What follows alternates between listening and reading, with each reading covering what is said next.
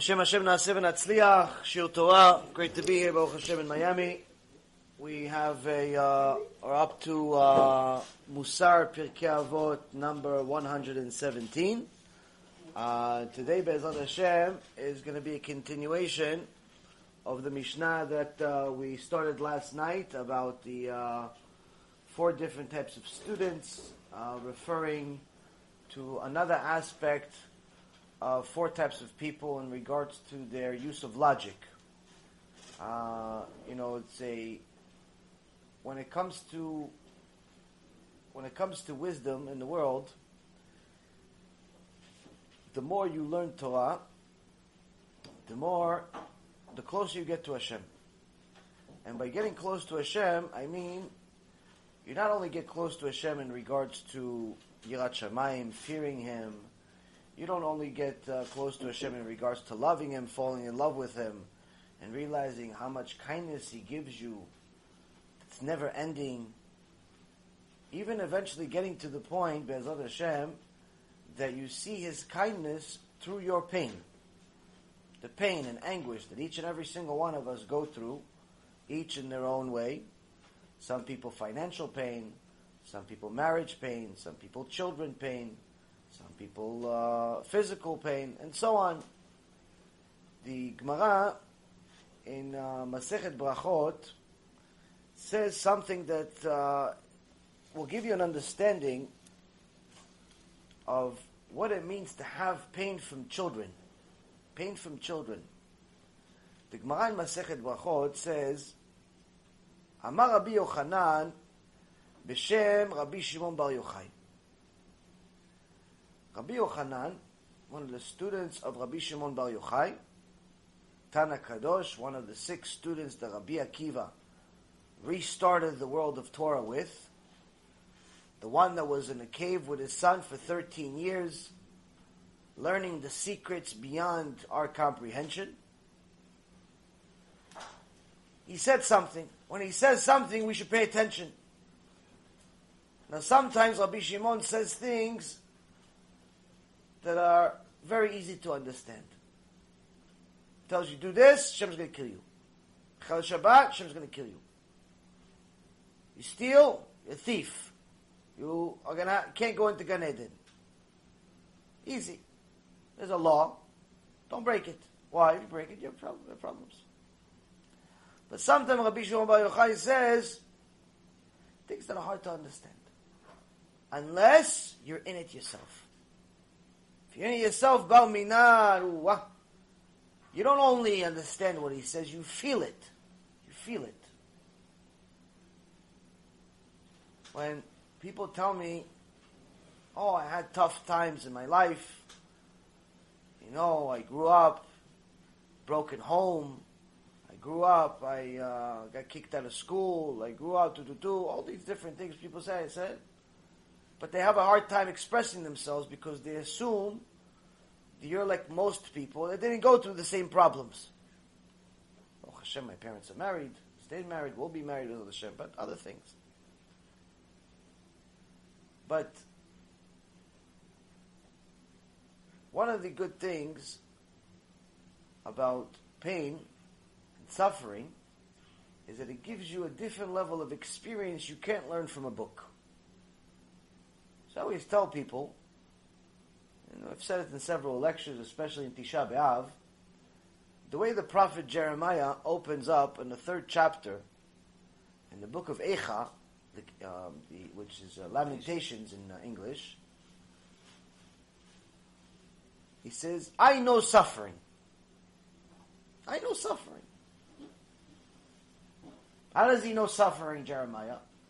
He saw the Bet HaMikdash get destroyed, millions and millions and tens of millions of Jews getting murdered in cold blood, family members, friends, so on. Horrible. He says, I know suffering.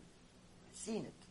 Experienced it. I tell people, I'm not Jeremiah, Baruch Hashem, but I know suffering. I know a little bit about suffering. But sometimes people give me stories and say, this one I don't know. It's a different type of suffering. Baruch Hashem, I don't know the suffering. Other suffering I know. But the good thing about suffering is that you can always connect. Why? Because pain is something you can understand. That's why the Torah gives us a lot of details about punishment, but very few about reward. It's because we don't really understand reward, because we don't really know the true definition of good until we learn Torah, until we have wisdom. But pain, you don't need to learn Torah. Pain, you know. Why? Close the door on your finger for a second. Just see how pain. You can see it 2 seconds, free. Maybe $1 I'll charge you for the idea. Go, close the door on your finger. Just for a second. Only 1 second, not 2 seconds. 2 seconds, $2. So everybody understands pain. Everybody understands pain. Physical pain, emotional pain, this pain, that pain. But the pain that parents feel raising their kids, you could only understand if you are a parent. You cannot tell your parents' stories to your single friends. Quite frankly, you're almost wasting your time telling your parent stories to parents that already, all their kids are already married and off on their way. If your kids are 3, 4, and 5, and their kids are 30, 40, and 50, it's hard for them to relate to what happened 40 years ago. But everyone understands this type of pain. The pain of seeing Hashem Yerachem, your son going off the derech, your daughter going off the derech, even if you're not religious. Every parent has a fear of death, of seeing their child going off to a place of never, never land. It's very scary. And the Gemara says how scary it is. How scary is it? Rabbi Shimon Bar Yochai, Kodesh Kodeshim, 13 years in a cave, a life full of Torah, is here to tell us how scary it is to have a child go off the derech. Kashe, tarbut ra'a betoch beto shel adam, yoter mimilchemet Gog uMagog.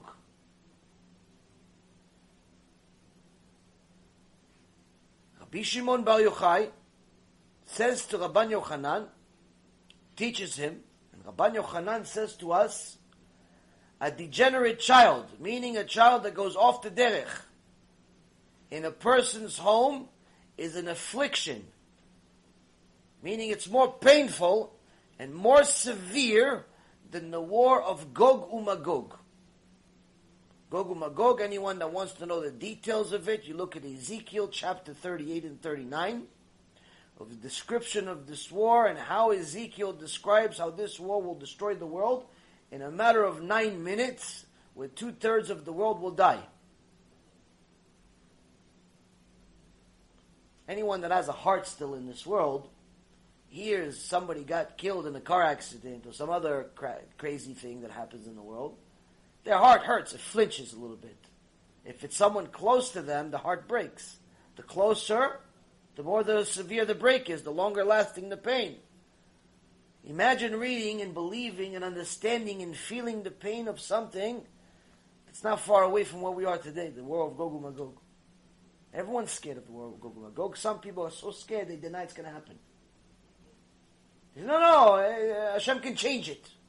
Hashem can change it. They lead themselves to a false belief that this is something that's not happening as we speak. No, but Hashem can do anything. No one said He can't. No one said that He can't do anything. No one said that He can't change anything. But why? Why would He change it? The only reason He's going to change such a thing is if He has a reason. What reason does He have to change an inevitable disaster to just, let's say, everyone's going to go to Gan Eden? Why? Did everybody do tshuva? Did everybody all of a sudden fill up the room here, one on top of the other? We have 5,000 people here just in Olga's house just to listen to some MUSSAR so we could do tshuva tomorrow morning? Will we pack to the max in the Madison Square Garden full of people yearning for a emet? Oh, I want to do tshuva, I want to do tshuva, I want to do tshuva. Do we see it? Why is he going to change it? Oh, he's not. There's nothing changed. Oh, so that means you're in a Gan Eden Shotim. Rabbi Shimon Bar Yochai says, oh, those people that think that things are going to change just because, oh yeah, they're in the Gan Eden of the drunk people. Meaning they're drunk. I don't know what they're talking about. But War of Gog and Magog, you don't need to have too much of an imagination to know how scary it is. But Rabbi Shimon Bar Yochai is telling you, more scary than Gog and Magog is if you have a child go off the derech. The tears I see and hear about and talk to people that have their children go off the derech. Last night I talked to a woman, 2 kids went off the derech, Hashem Yachem. It's not 1 Gog and Magog, it's 2. Before that day, just a few hours before I talked to this woman, before I came to the shiur, I talked to another couple. Also, Hashem Yachem, their son off the derech. He was frum, he was tzaddik, he was good, he was every tzaddik, little malach. We thought he was Mashiach. Now he's Shem Yachem, he's maybe an angel, but different side. People go off their derech, they don't stay normal. They don't just become like a secular person that still believes, just doesn't feel like doing. No, they go empty. Rabbi Shimon Bar Yochai says this is scarier than Gog and Magog. Scarier. This is more painful than Gog and Magog. It's a repetition of seeing your heart being ripped every second you see this child.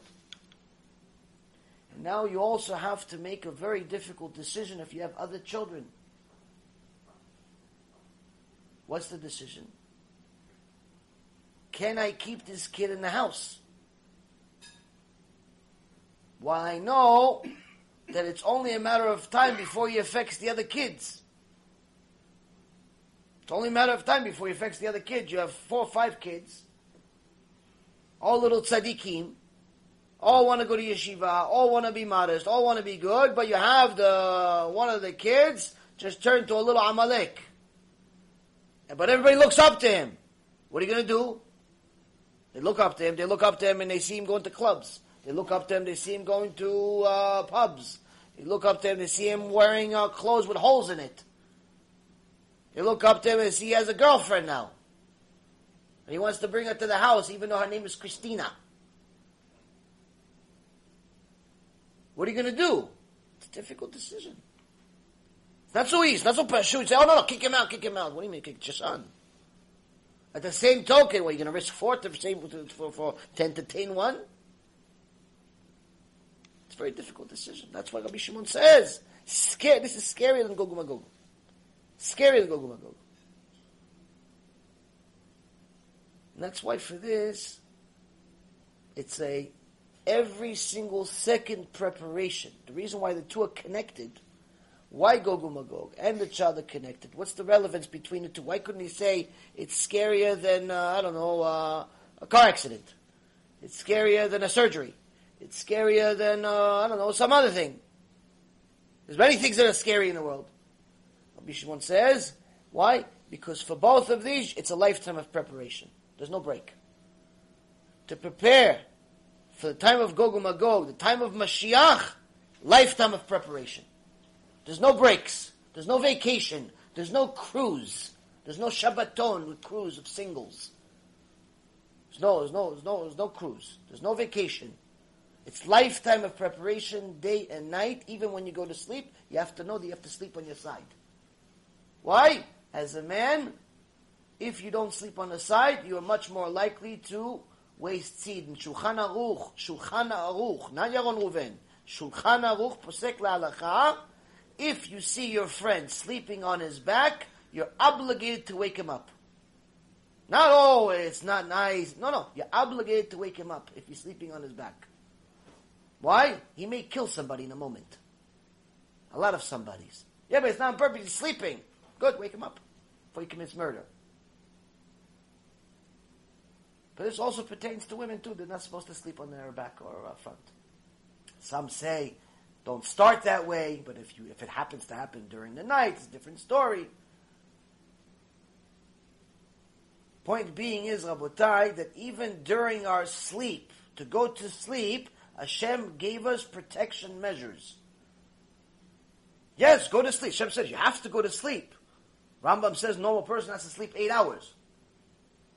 Normal person. You want to be Talmid Chacham, cancel the normal person out of your definition, out of your vocabulary. But Hashem says go to sleep. You need to go to sleep. We have Allah, but just know, don't commit murder when you go to sleep. Go to sleep. Just don't commit murder. Sleep I have no problems with. Murder I do. Wasting seed is murder. If you do not teach this to your children, you'll have a problem. You'll have a problem in your house. One day the kid wakes up and he decides that he's off the derech. Oh no, I've been keeping it my secret for 6 months already. How? This is how mitzvah goeret mitzvah ve'avera goeret avera. Sin one mitzvah leads to another.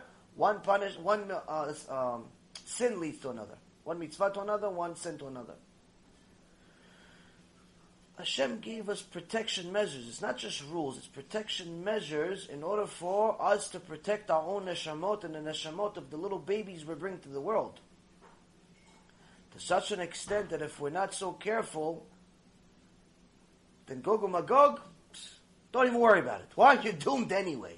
If you have a bunch of Amaleks in your house, what do you think, you're going to be okay when Gog and Magog comes? Doesn't matter if you have a keep on. Meaning, if you're going to bring a neshama to the world, you're responsible for this neshama. You're responsible for this neshama. You can't just, no, he'll decide on his own. She'll decide on his own if she wants to be frum. If she's going to decide on her own, then don't bring her to the world. Do her a favor.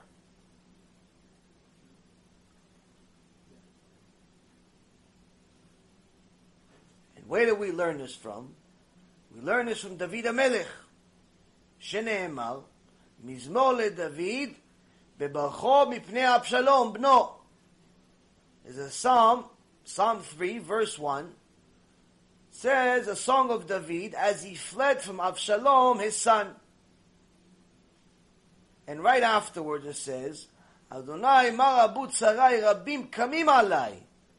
David HaMelech says to Hashem, Hashem, how many are my tormentors? Many rise up against me.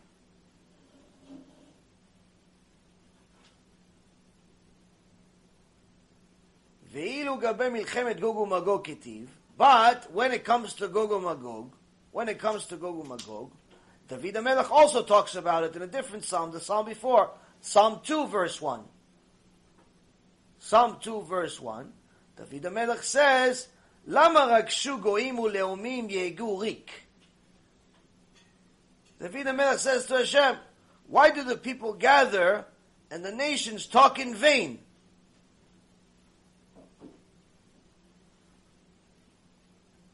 Meaning that David HaMelech is dismissing the war of Gog and Magog. It's like, why are people gathering? Like, meaning, why are they so scared of Gog and Magog? Why are you so scared of Gog and Magog? Why are you so scared of Gog and Magog? Why, you didn't do tshuva yet? Why are you so scared of Gog and Magog? Meaning, David HaMelech said, if you did tshuva, you have nothing to worry about Gog and Magog. You're fine.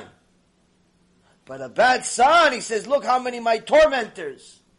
Why? Because that he is. He's like, look, I did tshuva, but I still have Shemei Achem, my son is trying to kill me, Avshalom. He's trying to kill me. He's off the derech.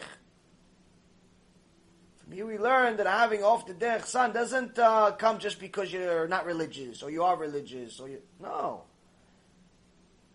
Has a lot to do with siyata dishmaya. Assistance from heaven. You're supposed to cry to Hashem on a daily basis for your children. If you didn't do tshuva, then we have a different shiur for you. But assuming you did tshuva for yourself, now you have to make sure the rest of the house does tshuva.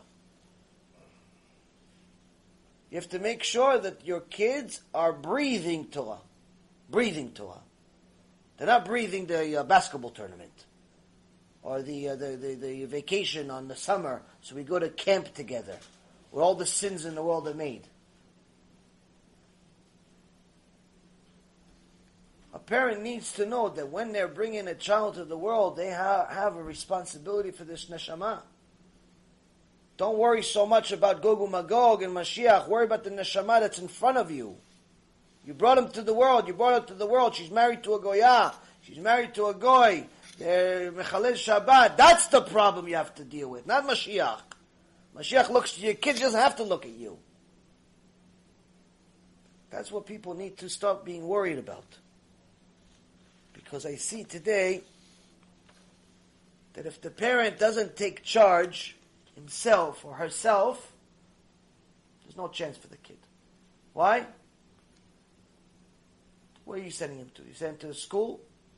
A lot of these schools, from what I'm seeing and what I'm hearing, the teachers, the Jewish teachers in some cases are worse than public school. I'm talking about religious schools. In public school they teach that you came from a monkey. That's a different story. They're monkeys. You're going to have an argument with a monkey? He's going to steal your banana anyway. What's the argument about? Talking about people going to religious school, and many times you hear story after story after story after story. The story of Shem Rechem broke my heart the other day. Here, a religious girl, religious, like from birth, like to the max, made the horrible decision. Well, really, her parents made the decision more than she did. To go to a university, a religious university. And after she went to this religious university, she met a certain rabbi, and the rabbi teaches in class in the religious university that you cannot prove the Torah. It's all faith, like the Christians. It's all faith like the Christians, like the Hindus that believe in a cow because she gives birth after 9 months. There's no difference. Religious girl now is kofel. Mashiach comes tomorrow, she's not making it. Why? She went to a university, higher education, to destroy her neshama. Shem Echem, what's going to happen with this child? It's better off for a child to die than to go off the derech. Than to go to one of these universities, or public schools, or anything. It's better off for them to die. Why? Because at least if they die without sins, they go to Shamayim, they go to Gan Eden. If they go to this university, become atheists, become rationalists, what do you have?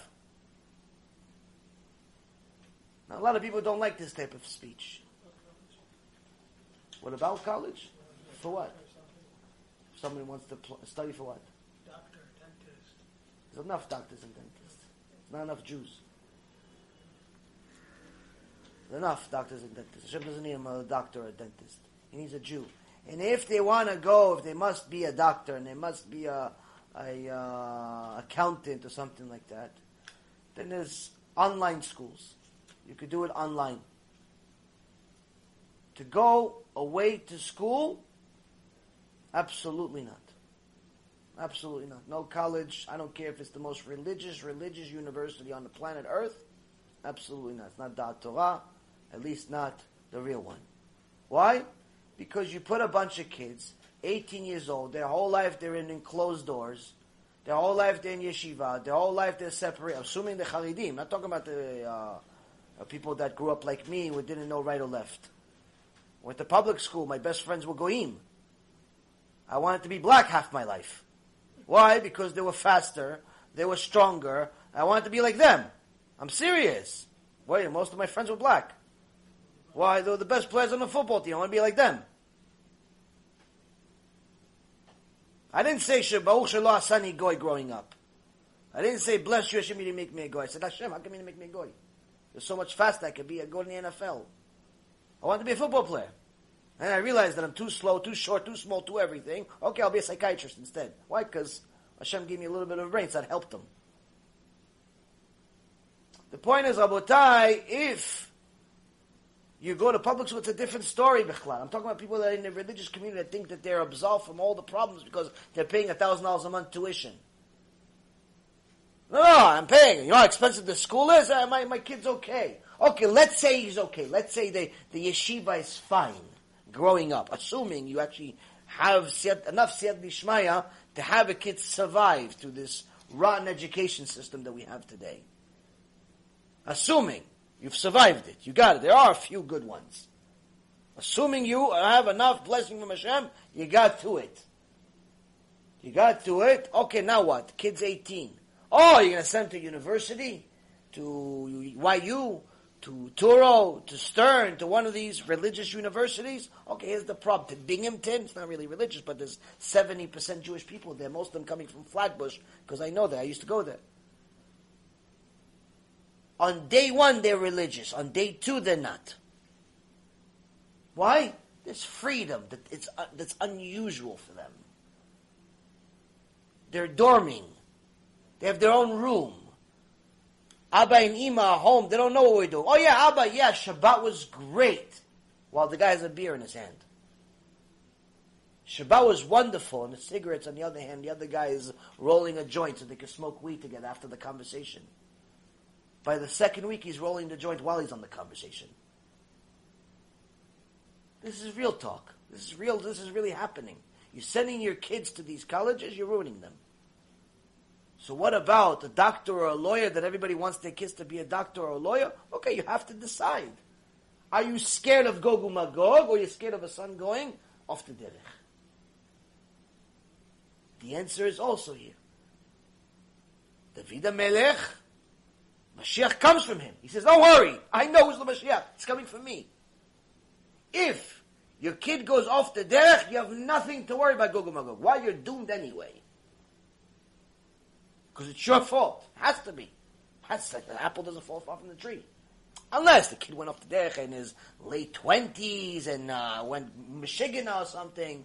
But if the kid went off the derech because you sent him to school, or you had a television in your house, or you only talked business on Shabbat, and you never did tshuva yourself, he says, don't worry about Gog Magog. You're doomed anyway. Don't worry. It's Gog Magog for you now. What should you worry about? Worry about the kid. Worry about the kid. Why? He's precious. He doesn't know right or left. He doesn't know anything. He's a precious little neshama. The precious little neshama. What does he know? What does she know? She's 17 years old. She thinks the rabbi is impressive. Rabbi says that the Torah is questionable. She says, oh, I agree with the rabbi. Rabbi says you can't prove this. She agrees with the rabbi. Why? He's a rabbi. He's a title. Sometimes they call them Dr. Rabbi such and such. The Baalei Mussar said, what's the problem with saying Dr. Rabbi something? Oh, it just tells you that the doctor is here to heal the rabbi, because the rabbi's sick.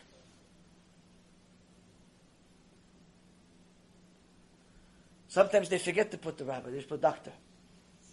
Because more people are impressed with doctor than they are rabbi. I don't blame them. Today, we don't have that many impressive rabbis. So, Rabotai, a lot of people don't like to talk like this. They don't like to hear this either. Why? It's a reality check that's in every house. Every house. Not a house is not affected by this. The kid, the girl, the boy, the cousin, the neighbor, the best friend, the grandchild, you. This is every house. And part of the reason is because of the teachings. The teachings are atrocious. Teaching sometimes in the school is not so good, but sometimes the home. Parents need to know. They took a responsibility. They brought a kid to the world. Hashem didn't want to make the woman a baby oven. He wanted to make her a mother. Mother and baby oven are two different things. Making babies, anybody can do. The cow can make babies. The donkey makes babies. Snake makes babies. The frog outside my house gave 1,000 babies. What do you think? It's going to Gan Eden? No, Baruch Hashem, they left. They went to a different neighborhood. After 150 of them died inside my house, the rest of them realized, okay, it's not a good place for us. They taught you MUSSAR. Yeah, they learned MUSSAR, they got scared. So the thing is, Rabotai, the thing is, bringing babies to the world is not the answer. Being parents is the answer. Now, if you are a parent, this is for you. If you're not a parent, it's also for you. Because tshuva starts with the person you see in the mirror. We start doing tshuva, and then after that, the kids are going to listen a lot more. Why? Because if you don't believe what you're telling your kids to do, why should they listen to you? Now, fighting the wicked is not a thing that people like to talk about, but the same Rabbi Shimon taught Rabbi Yochanan taught him the same thing. Rabbi Yochanan. He says, "Mutar להתגרות ברשעים בעולם הזה."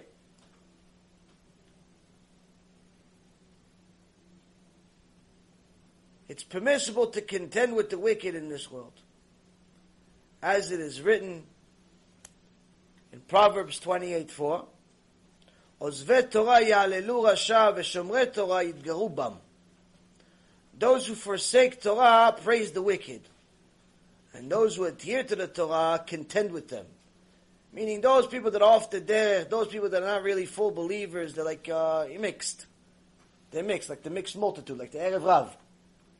Sometimes they're religious, sometimes they're not. Those types of people,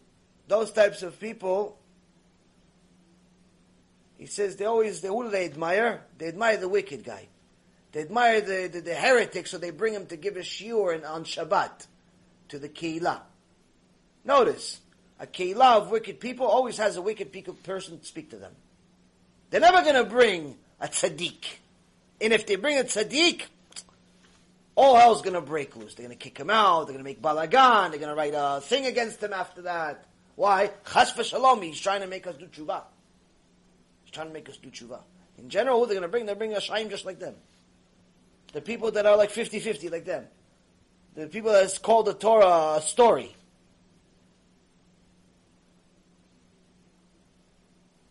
It says those that keep Torah, those that stick with the Torah, they fight with them. It doesn't say the same thing. On one hand it says those that forsake the Torah, they praise the wicked. So logically you would say, so if the wicked ones, if the ones that go off the derech, of the ones that are 50-50, or the ones that are not really keeping Torah, are going and praising the wicked, that means that the righteous ones, the ones that are keeping Torah, what should it say? It should say, the ones that are righteous, the ones that are keeping Torah, who do they praise? They praise the tzaddikim. No, it doesn't say that. It doesn't say they praise the tzaddikim. What does it say? They fight the wicked. There's no time to praise the tzaddikim right now. We have to fight the reshaim. The tzaddikim don't need any praise. They don't want any praise. What do they want? They want to go fight against the reshaim. You want to be tzaddik? You have to get this into your system and understand. You cannot continue to sit quiet as Am Israel is destroying itself.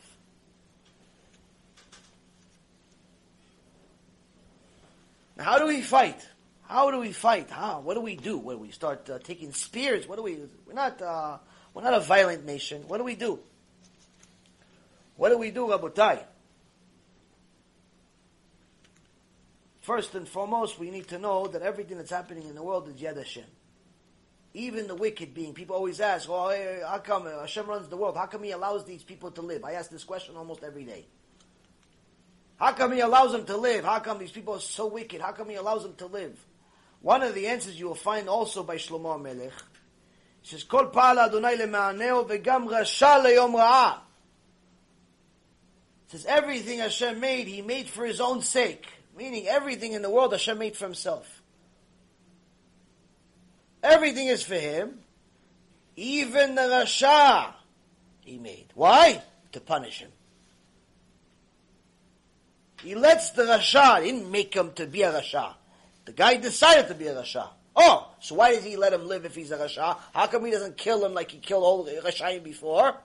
Why? Rasha let him live. Why? Because there's going to be a day that I'll sanctify my name. By what? By showing you I don't break my word. I'm going to punish him and you're all going to see it. I'm going to punish her for wearing that mini skirt and you're all going to see it. That's how Hashem's going to sanctify His name. This explains a lot of how come all these Reshaim are still alive. Explains a lot. Because we see in this week's parasha that when Moshe Rabbeinu missed an opportunity to sanctify Hashem's name, as we talked about last night, and instead of speaking to the Selah, he hid it. Hashem says, you missed an opportunity to sanctify my name, and for that you have to get punished. And the Gemara in Masechet Chagigah says, if a person did not find a way to sanctify Hashem's name, it was better off he was never born. If he didn't find a way, L'kadesh Shem Shamayim, to sanctify the name of Hashem, he didn't do something to sanctify Hashem's name. It was better off he didn't come to the world. Why? It's the only purpose you hear. The only purpose you hear. So, the next verse, Shlomo HaMelech says, is Toevat Adonai, Kol Gvalev, Yad Leyad Lo Yinakeh. It says, everyone that's haughty, anyone that's arrogant, prideful, is considered an abomination to God. Abomination means disgusting. And as I described it to you in detail just a couple of weeks ago, disgusting is just like seeing a dead animal in the middle of the street and its stomach is wide open, you see all the intestines out. That's disgusting. Someone that has pride, Hashem looks at him like you would look at a dead animal in the middle of the street. The dead animal in the middle of the street, Hashem is not disgusted of it. It's His creation. But the guy that thinks he's a big shot, talks about how much money he has, talks about how much wisdom he has, talks about how great he is, or the woman that walks around showing off her body because she wants everyone to know she's beautiful, with clothes and without. Those people, they're disgusting to Hashem, like a dead animal with the intestines out in the street is disgusting to you. And then Shlomo HaMelech continues and he says, he will not be exonerated. Hand to hand, he will not be exonerated. Meaning, if he dies still prideful, he will not be forgiven. He will not be forgiven for dying with pride. What does this have to do with anything? What does it have to do with that Hashem created everything for the good, for Himself, even the wicked, and now He's saying, oh, there's a certain type of wicked, prideful, he's not going to be forgiven. Well, what's the two? He says, oh, you don't want to be that Rasha. You don't want to end up being that Rasha that Hashem says that your day of punishment, that's going to happen. You don't want to be that guy. Oh, first thing first, remove pride. First thing, whatever pride you have, work day and night.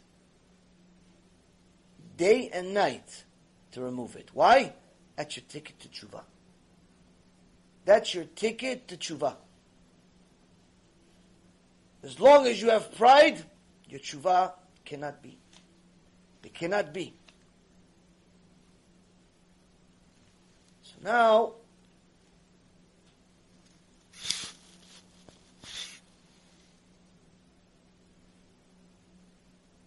how do we get to remove this pride? Next verse, Shlomo HaMelech continues, Bechesed ve'emet yichupar avon, u'beirat Adonai sur mira. Through kindness and truth, iniquity will be forgiven. Meaning, if you actually do tshuva, Hashem will give you the kindness of forgiving your sin. You did tshuva. How? How do you do tshuva? If through fear of Hashem one turns from evil. If your tshuva begins with Yirat Shamayim. If you stop doing evil because of Yirat Shamayim, then I'll forgive you. Why doesn't it say if you love Hashem, then I'll forgive you? How come? Because you cannot love Hashem if you don't fear Him first. And if you fear Hashem, he says, you work backwards. If you fear Hashem, I'll forgive you. Why did I forgive you? Because you're no longer prideful. Why did I forgive you? Because you're not prideful anymore. If you're not prideful, you did tshuva, oh, good. Then you could be the guy that's fighting the Rashaim.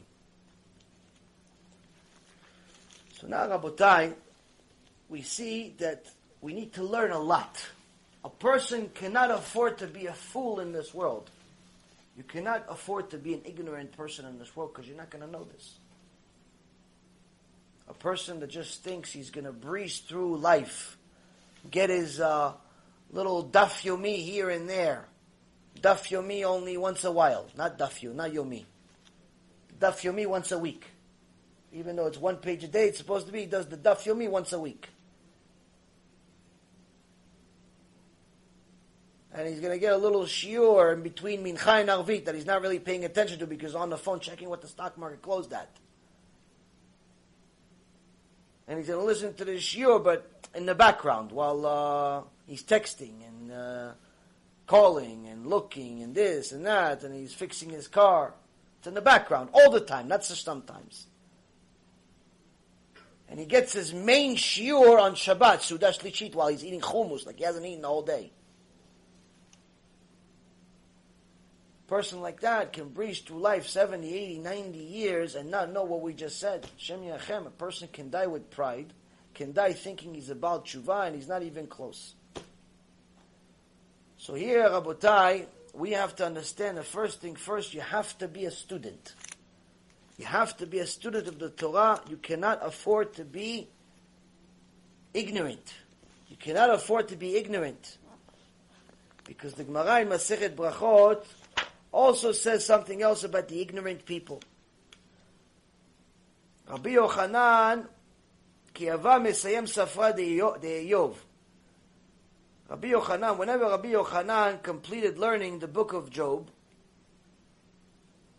he would say the following: Sof adav lamut. In the end to a person's life, he's going to die. And the end of every man, he's going to die. Everybody's going to die.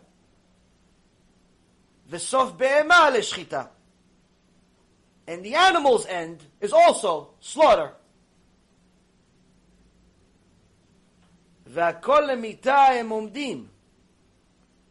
And all are poised for death. Everything else, not just a cow and not just a person, everything else, the lion, the bear, the yatush, the mosquito, everything is going to die at some point. Ashrei mi shegadal b'Torah. Fortunate is the one who grew in Torah. Ve'amalo b'Torah, and whose toil is in Torah. Ve'oseh nachat ruach leyotzro, and gives pleasure to his Creator. V'gadal b'shem tov, v'niftar b'shem tov min ha'olam. And who grew up with a good reputation, literally meaning a name in Shamayim, name over here, and who departed from the world with a good reputation. V'alav amar Shlomo, and Shlomo HaMelech said on him, Tov Shem mishemen tov, v'yom amavet miyom ivaldo. And Shlomo HaMelech wrote about such a person in Ecclesiastes chapter 7 verse 1. A good name is better than good oil, and the day of death better than the day of birth. So here we learn, Shlomo HaMelech says, if a person toiled in Torah, found out the truth, continued to toil and go and go, he can build himself a good name. Not just here with the people, because he worked on his midot, but also in Shamayim. And then the day of death is even better than the day of birth. Why? Because he knows he's going to Gan Eden. So what do we learn? Why is he comparing it? So what does it have to do with the Behemah? What does it have to do with the cow? Why did Rabbi Yochanan start this whole thing saying, the man dies, the cow dies? And then if he has a good name, good. He goes to Gan Eden. What does one do?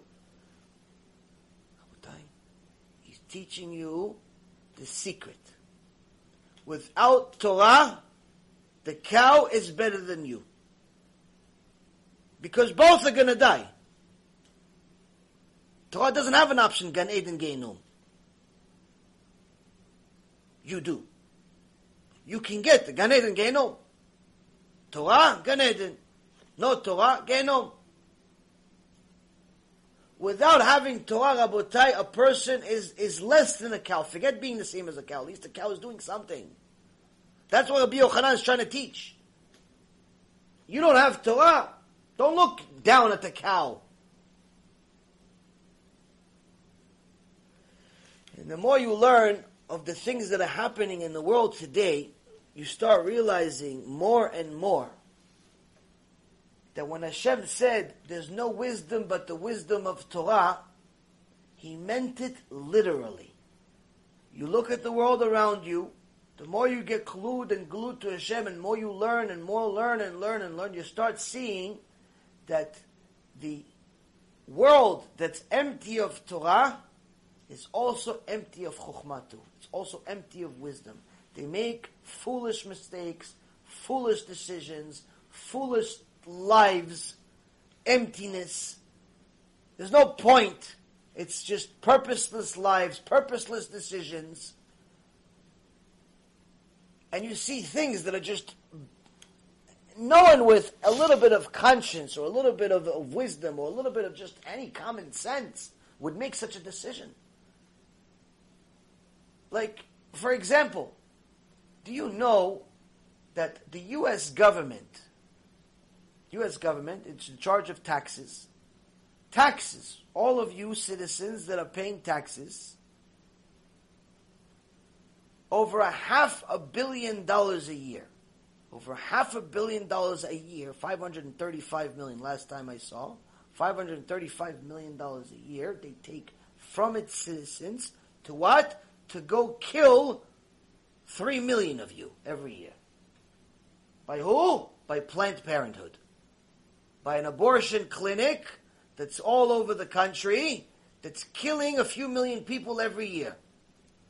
And you pay for it. The CEO of Planned Parenthood, that's already been in charge of killing 3.5 million babies, just got, not too long ago, got the Human Rights Award or something like that. The most absurd thing. It's like Obama getting the Peace Nobel Prize. She got like a Human Rights Award, like she's so good for what human rights? You're killing people. This is no different than Hitler, Imach Shimo, that killed tens of millions of people and 6 million Jews.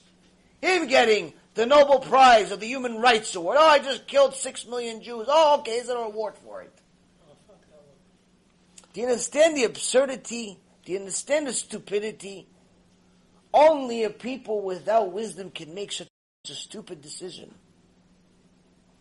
It's no different than Eretz Yisrael. Eretz Yisrael, it's supposed to be a nation of Jews. That's why it's called Israel, because it comes from the Torah. When they went and fought with the United Nations, oh, give us a nation, give us a nation. Why? Why should we give you a nation? Well, it really belongs to us. Why does it belong to you? Oh, look, he held up the Tanakh. Look, it's written in this book we got 3,000 years ago. Oh, so how come you don't do the rest of what it says in the Tanakh? That's what they should have answered him. How come you don't do the rest of what it says? How come you hire missionaries to work for you? How come you hire missionaries to work for the president's office? How come you give the missionaries their own section in Israel? Land, and more land. This Yimach Shimam, this one particular missionary organization called Ayovel.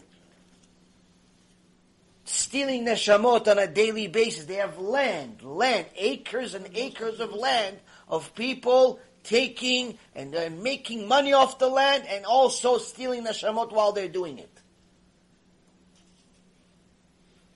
Stealing neshama while they're doing it. So how come Jewish nation is doing it? Why? Because unfortunately the Israeli government is not so Jewish. And they do things that are empty of Jewishness. Meaning empty of Torah. Meaning empty of Torah, empty of wisdom. So here we see that Hashem Yitbarach didn't only give us the Torah so we can get the Gan Eden. He gave us the Torah so we could avoid Gehenom even in this world. The Gehenom that we can create for ourselves by making stupid decisions. Like letting our kids pick their own outfit. Oh, you buy whatever you want, honey. You tell your daughter such a thing, forget about it. What, she's going to buy something that's modest? So the Mishnah here is telling us if you want to have a chance to be a good teacher, first be a student, first be a vessel. And we started the Mishnah last night, and it said, Arba midot beyoshvim lifnei chachamim. ספוג ומשפך ומשמרת ונפה. ספוג שהוא סופג את הכל, ומשפך שמכניס בזו ומוציא בזו, משמרת שמוציאה את היין וקולטת את השמרים, ונפה שמוציאה את הקמח וקולטת את הסולת. Translation: There are 4 types among those who sit before the sages. Here we learned last night that this is teaching us first requirement to be a vessel is get close to your rabbi and don't miss an opportunity to see him. Don't miss an opportunity to help him. Don't miss an opportunity to serve him. Why? It's called shimush. It's called shimush. This is why Yeshua ben Nun was picked to be the leader of Am Yisrael. It wasn't because of his wisdom, because he didn't have it. The opposite, actually. But Hashem says, you're going to lead my people. Me, I'm just the guy that's cleaning the Beit Knesset. Yeah, exactly. I'm just helping my Rabbi, Moshe. Yeah, exactly. Yeah, I'm just nothing. Exactly. You have all the requirements to be the leader. Why? You understand the purpose of the whole Torah. The purpose of the whole Torah, you understand. You have humility. You're getting close to the rabbi. You understand where you stand. You care about the glory of my name by cleaning the shul, by doing things that no one else wants to do. Oh, you need chokhmah? I'll give it to you. I'll give it to you. That's it. That's also the reason why Elisha Navi, that was the student of Eliyahu Navi, that never died and is going to come 3 days before the Mashiach does, as Hashem told the prophet, Elisha Navi is remembered as Elisha, the one that poured water on Eliyahu Navi's hands. What about the fact that he knew the whole Torah? What about that he was a prophet, made miracles? What about that? That's nothing. Why? He was close to his Rebbe. He was close to his Rebbe. He did everything for his Rebbe. That means he learned things that he can't learn from a book. He learned it from seeing. He understands the point. He didn't miss a shiur. Why? The shiur was his life. Yeah, but you can watch it on YouTube. It's not the same. It's not the same. Because in the shiur, I could see my Rebbe's face. In the shiur, I could ask him a question after the shiur. I could ask a question during the shiur, meaning I'm part of it. I'm part of it. I want to be part of it. I'm part of the limud. So that's the first thing we learn. It says these 4 types of people: the sponge, the funnel, the strainer, and the sieve. 3 different analogies, 3 different descriptions. The Chachamim give us. Sponge is referring to somebody that retains everything without discriminating good or bad, false or true. It's a sponge, just like a sponge takes the clean water and the dirty water, so does he. The problem with that is that when you try to empty out the water, the clean water became dirty. So even the good little diamonds that he learned in his shiur, they're good. Problem is, he also learned that there's a girl that he's attracted to in his shiur, and he's focusing on her the whole time. Instead of focusing on the Torah, he focused 30 seconds on the Torah. He heard some nice chidush he wrote in his notebook, but the rest of the shiur he's looking at a girl. The rest of the shiur he's looking at his phone. He's looking at stock market quotes. The rest of the shiur he's thinking about this song that he heard on the way to the shiur, and he's thinking about how this rapper rhymed these 2 words. And he's so amazed of how this guy rhymed 2 words. Wow. And he's amazed that the rapper has all these glasses that he says are diamonds, but they're really glass. But he's so amazed of how this rapper... Meaning, he has this junk, and he has a little bit of kedusha, and he combines the 2. And he said, you know what, I'll be a teacher. No, thank you. Why? Because what's going to happen? You'll start rhyming during your shiur. So you think you're a rapper instead of a mezakeh Rabbi.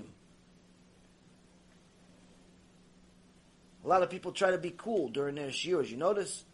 Some people, they try to be cool, they talk cool.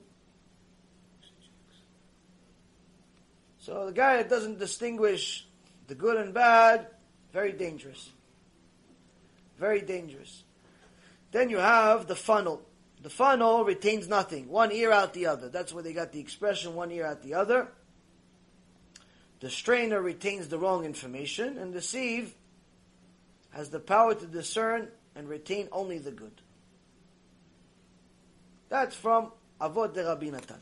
Okay, so we went over yesterday the one that retains everything. Let's continue now with the funnel. The mashpech shemachnis bezo motzi bezo. Baruch atah Adonai Eloheinu melech haolam v'shekol yom yador.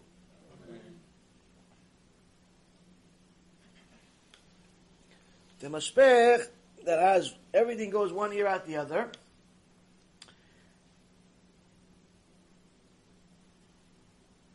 Sages explain this is like a funnel, quickly channeling all of its contents out the other end. This student almost immediately forgets everything he learns. This is every teacher's worst nightmare. It's even worse than a bad student. It's even worse than a bad student. Because sometimes you're going to have somebody that comes to a shul, but he's annoying, obnoxious, makes fun, makes jokes, disturbs everyone. It's better to have him than someone that comes in, pretends like he's paying attention, but he doesn't know anything at the end. Why? Because at least with the annoying one, you have hope. The annoying one, you have hope. Why you have hope? He's annoyed because he's not yet interested. You haven't bought his interest yet. You haven't interested in, you haven't gotten his attention yet. He didn't say anything that touches him yet. That's the reason he's being annoying and disturbing. You haven't connected with him yet. Once you connect with him, you can turn him into a tzaddik. But he's going to continue being annoying because he's bored and he wants attention. So you're going to do stupid things. One time a guy comes to a shiur, and as Hashem, Baruch Hashem, likes to give me different wonderful tests, this shiur only had like 5 people, or 4 people, something like that. Any speaker would tell you that the more people they have, the better. Now, if you have a small little room and you have 5 people, it's not such a big deal. Actually, it's fine. But if you have a big room and you have 5 people, it looks like you have nothing. It looks like you're alone. And one time I actually did have a shiur. I used to do shiurs at my house. And I had a time and I did a shiur. And every week we'd have the shiur. And one time, no one showed up. So shiur was supposed to start at 8. No one's there. I waited, because, Jewish people, to know if they're Jewish, you know if they're late. If they're not late, they're probably not Jewish. So, 8:15, 8:30, still no one there. There's a shiur. Can't cancel the shiur, but there's no people. So I said, okay, now let's wait a little longer. Maybe they're going to, sometimes people come to my shiurim fashionably late, like an hour, 2 hours. Like one guy on a regular basis comes to the shiur 2 hours late. Regular basis. He knows it's 3 hours. He only wants to learn 1 hour, so he comes 2 hours late. Okay, I don't say anything. Okay, you want to learn 1 hour? Baruch Hashem. Hopefully you do tshuva with the 1 hour. The point is, if it was only a 2 hour shiur, he came after 2 hours, and it's a waste of time. Why'd you waste the gas? So now, a half hour I'm waiting, no one's here. 45 minutes, I'm waiting, no one's here. My wife, miskena, she looks at me, I'm sad, she's sad. Oh, you work, you studied all day. You left Wall Street for this. Not only you're not making any money, now you don't even have any students to teach. Mamash, this Torah is this hara, this is the reward. I said, shiur is going to happen tonight. Why? I showed up for the shiur, Hashem's going to show up for the shiur also. At 9 o'clock, one way or another, we're starting the shiur. At 9 o'clock started, we started the shiur. With who? Me and Hashem. Me and Hashem started the shiur. We went into it. What a shiur. You guys didn't know there was nobody there. On the camera, you just see me. You don't see Hashem. Baruch Hashem, en lo guf, en lo dmut haguf. But the shiur was powerful. I'm talking about an hour and 15 minutes into the shiur. It's fire. One of the Talmidim comes in. He comes in, I'm screaming like this. I'm shiur. Hashem's here, I'm doing the shiur. The guy comes in, he's looking for people. Visible. Where did he get the Ruach HaKodesh? He made everybody disappear. How's he? He's looking, and I'm going, like as if he's here, he's not here, Baruch haba, nothing. We're in a shiur, he doesn't know what to do with himself, miskin. That's when he just sits there like this. For the next, I think I went in for another 45 minutes, hour. And he realized either he's going crazy or I went. Something happened here. After an hour, we finished the shiur. Baruch Adonai le'olam amen ve'amen. And his first question, the camera goes off. He goes, wait, so you tell me you had this shiur and nobody was here? What pitom was here? Hashem is here. Hashem is here. You do a shiur, Hashem comes to the shiur. You can't cancel shiur. So Hashem gives you a test. But sometimes it's more difficult than that. Sometimes you have a big room. It's not your house. You come to the shiur, and you got 3 people. And one of the people is new. He says to me, nobody came for you. Not only I'm pain and my heart is broken into 16 pieces, I studied all day, all night, all this, preparing for the shiur, yishtabach shemo la'ad, for free. It cost me $300 just to do every shiur. Sometimes 500, sometimes more, sometimes it costs a few $100 for every shiur. It's not free. It costs money. There's the gas, there's the employees, there's the YouTube, there's all these fees for every shiur. People think it's like, oh no, he has nothing to do. He probably has like a few $1 million sitting in some stash. It costs money for every shiur. Everybody always says, oh yeah, he's, look, they donated $27 on Facebook. He's making plenty. Look, they donated today, big, annual high, 52-week high, $101. They think, oh look, he's making money off of it. It costs $300-400 for every shiur. We think the CDs are free. Somebody has to pay for it. The car is free. Somebody has to pay for it. The employees that put all the stuff, Team Hashem, you think everybody's free? No, something else. People have to pay for it. Everything people have to pay for. Sometimes I have a shiur, I pay them to give me the opportunity to do a shiur. Not like other people. Give me $5,000, $10,000, $20,000 to come give them a shiur. I'll pay you just to let me speak to your keilah. Why? Fill up the room. I need people to do tshuva. You think, oh no, he has nothing to do. He's making money. For all of those people that think I'm hiding something or I'm making millions, I don't even take a salary from B'ezrat Hashem. Not a single dollar. Not a single penny. Not a single penny. This is not to make any, this is a reality. Meaning that at the very least, you want people to show up. And if they're not going to show up, you're going to laugh in my face too? That's what happened, Baruch Hashem. That's what happened one time, 3 people in the crowd, I'm one of them. And one of the guys says, nobody shows up. Nobody shows up for you. Shtabach shemo la'ad. I said, yeah, I guess no. I don't have the zchut. Why? What I really want to do is take the table, throw it on his head. But it doesn't look good for the Torah if I take the table, throw it on his head. So I say, yeah, I don't have any merits. What could I do? I don't have any merits. Shtabach shemo la'ad. What could I do? I don't have any merits. If you have merits, you have people. You don't have any merits like me. You don't have people. So, this is how my relationship with the student started. Sometimes a person thinks he's religious, even though he has no midot whatsoever. No midot. His best midah is when he's quiet. Because he's sleeping. That's his best midah. To every second he's awake, he's making a sin. Every second he's awake, he's making a sin because of his horrible character traits. Making fun of people, interrupting shiurim. He doesn't realize. Why? He's made so many sins, he doesn't realize the difference between good and bad. Now, why does such a person like this, he's horrible. But even he, this horrible person, is better than the student that's like a funnel where he lets in what ear and out the other. How could it be that somebody has made fun of you in your face? How could he be better than a funnel, than someone that's not listening to anything? How? Because only reason why he's making fun and he's annoying and he's whatever he is because there's no good in him yet. You haven't taught him Torah, you haven't reached him, you haven't connected. You haven't connected yet, so he's poor guy, misken. What does he have? All he has is his animal traits. It's like a dog before you trained him. Before you trained him, he's going to pee all over your house. You can't be mad at the dog. That's what a dog does. If you put him in the field, he pees in the field. You put him in the house, he's going to pee in the house too. Le'avdil, but a human being is not that different. A human being without Torah is not that different. It's not that different. Why do you think people like their dogs sometimes more than people? Because they see that most people are not so different than the dog. Sometimes the dog is better. So the bad student, it's not really his fault. Why? No one is connected to him yet. 30 years in the world, no one's connected to him to actually help him do real tshuva.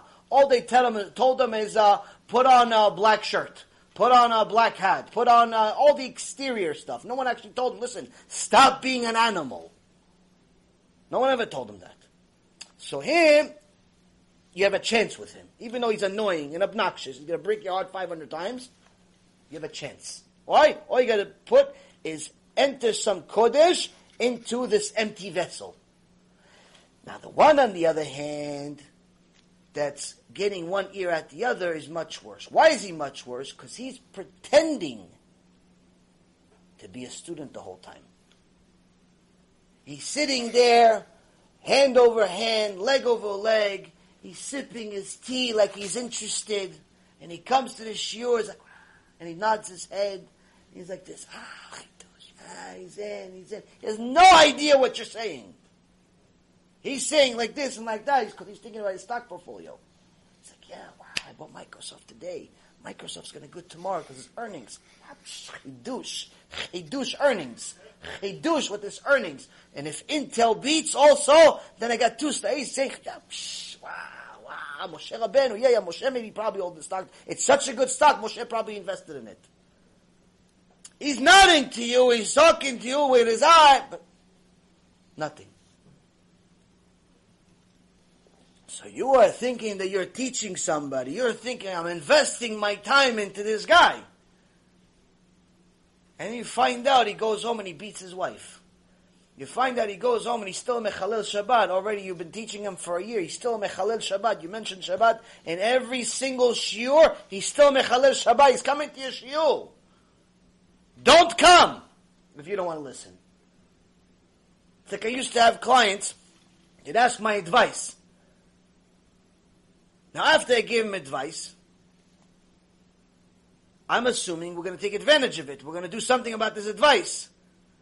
Maybe not right away, maybe after 2, 3, 4 conversations, but within reason, we're going to do something about it. After a few conversations, I see they're not listening to my advice. They ask me more questions. I said, no, there's no more questions. No more questions, Your Honor. No, what was this, fortune telling? If you're not going to listen to my advice, why are you asking? What do you think? I have nothing to do with my life? And some people, that's what they do. They have nothing to do. They think you have nothing to do, so they ask you questions for no reason.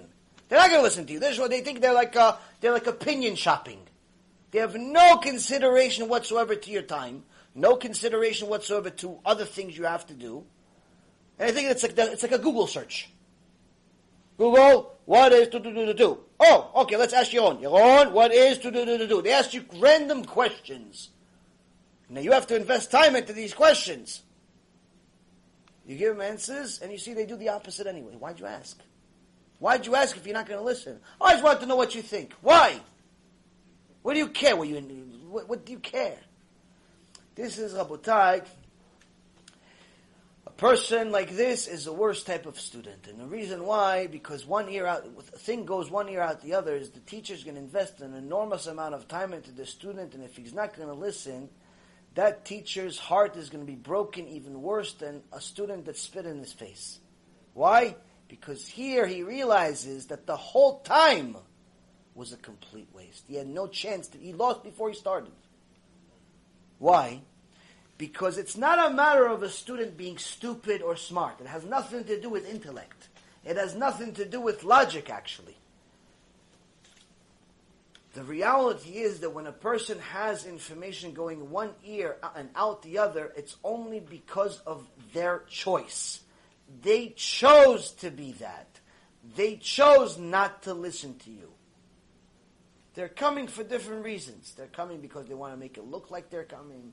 They want to make it look like they're religious. They want to make it look like they're... I had some people come to my shiurim because they were trying to impress their wife or their girlfriend or somebody.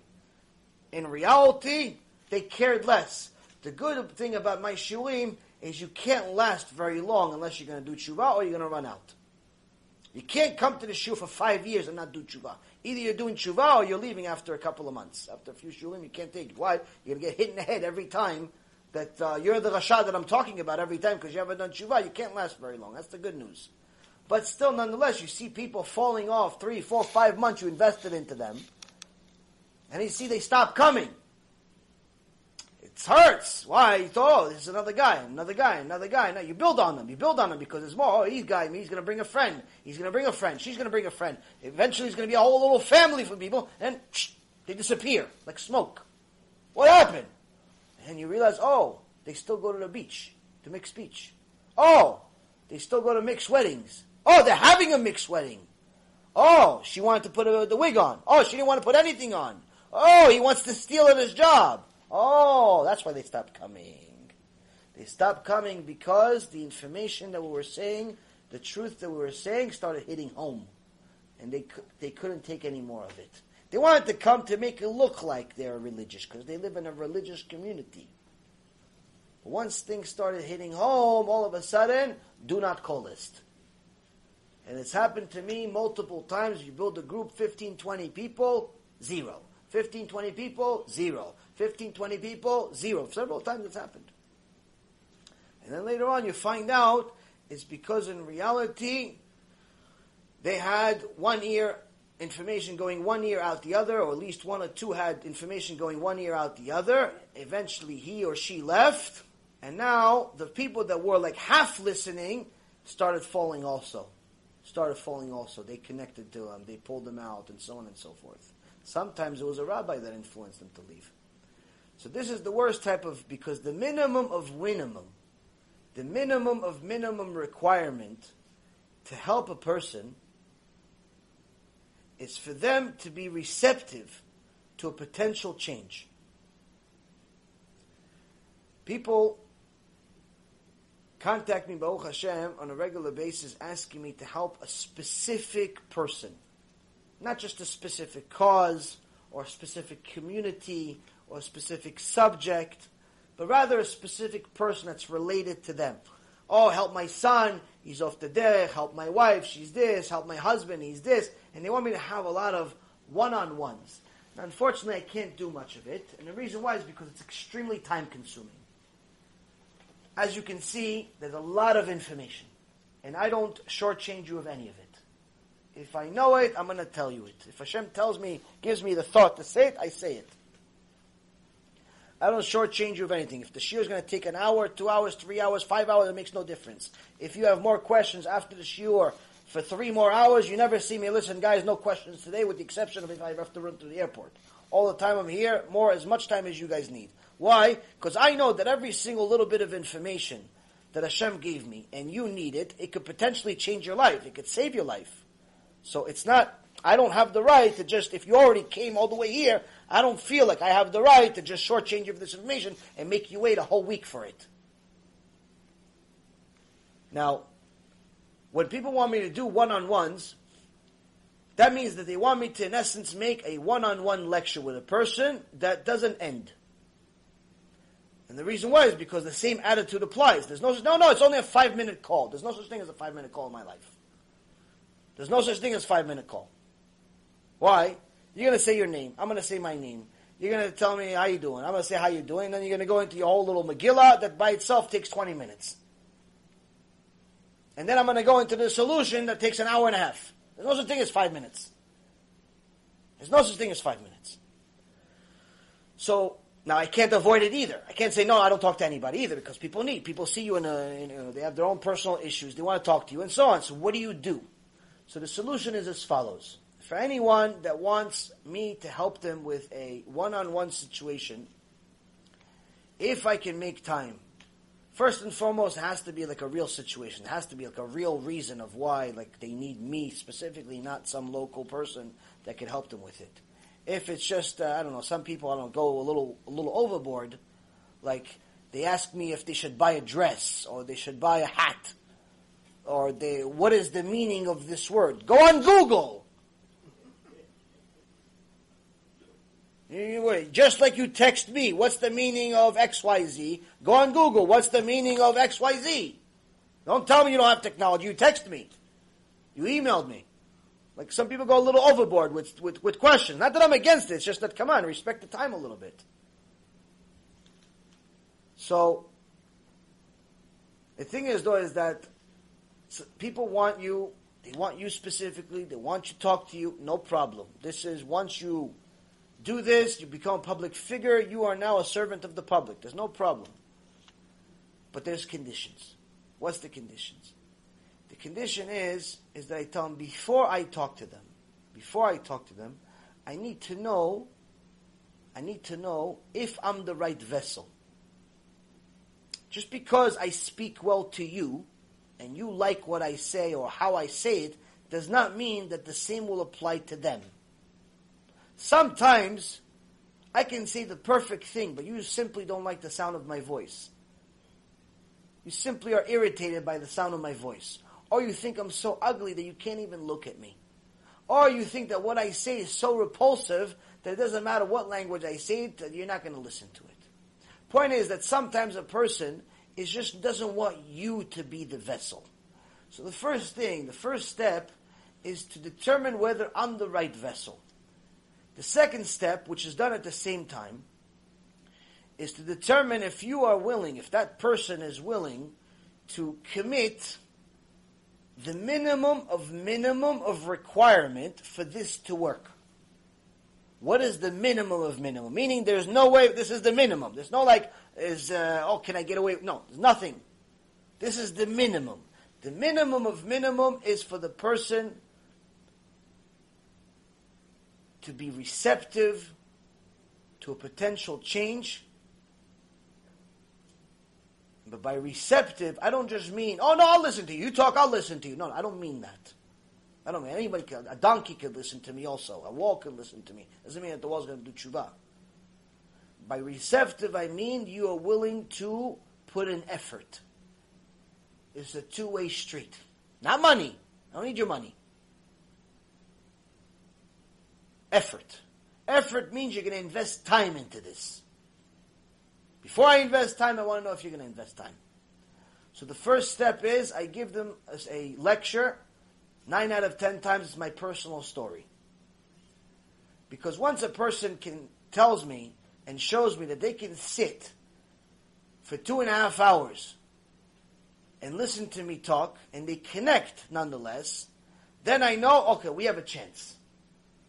We have a chance because if you could listen to me talk for 2.5 hours, that means you could probably listen to me for a half hour, or an hour, or so on. You could listen for 2.5 hours. That means that you probably liked something that I said. You agree with something. Maybe not everything, but something that I said. You can't sit there for 2.5 hours and disagree with everything. You're going to shut it off. But how do I know you really watched it? Your feedback. You have to give me real feedback. Like, what do you think? Oh, it was good. If it was all good, okay, I'll give you another lecture. Here's another lecture to watch. Well, no, I can't talk to you now. No, I need more than it was good. Why? Who? What? Well, like, something. We're not Siskel and Ebert. I'm not looking for movie reviewers. I need to know you vested your time, your effort into it. You got something out of it. You've connected to me, and you determined, yes, that's the vessel I want from him. He says true. Okay, that's what he says. Okay, I get it. I agree with certain things. I don't know other things. I disagree with some things, but I could sit with this guy and I could listen to him. And if he says something, I'll definitely consider it more than the average Joe. And even more so. Once you've determined I'm the vessel, then we have something to talk about. But until a person shows me that they are willing to sit down and invest time, into it, no conversation will take place. No conversation will take place because I know 9 out of 10 times it's a complete waste of time. People just like to hear themselves talk, and I don't have that kind of time. So it's important to know that a person is willing to help themselves. Because without them being willing to help themselves, by investing time into themselves, by investing time into the cure, you can't help them. You have the cure. You're giving it to them. If they throw it in the garbage, it's a waste of time. Give it to somebody else. So even if you possess the cure, if they're not willing to take the pill, we're finished. What's the point? Go somewhere else. Find a new client. Find a new customer.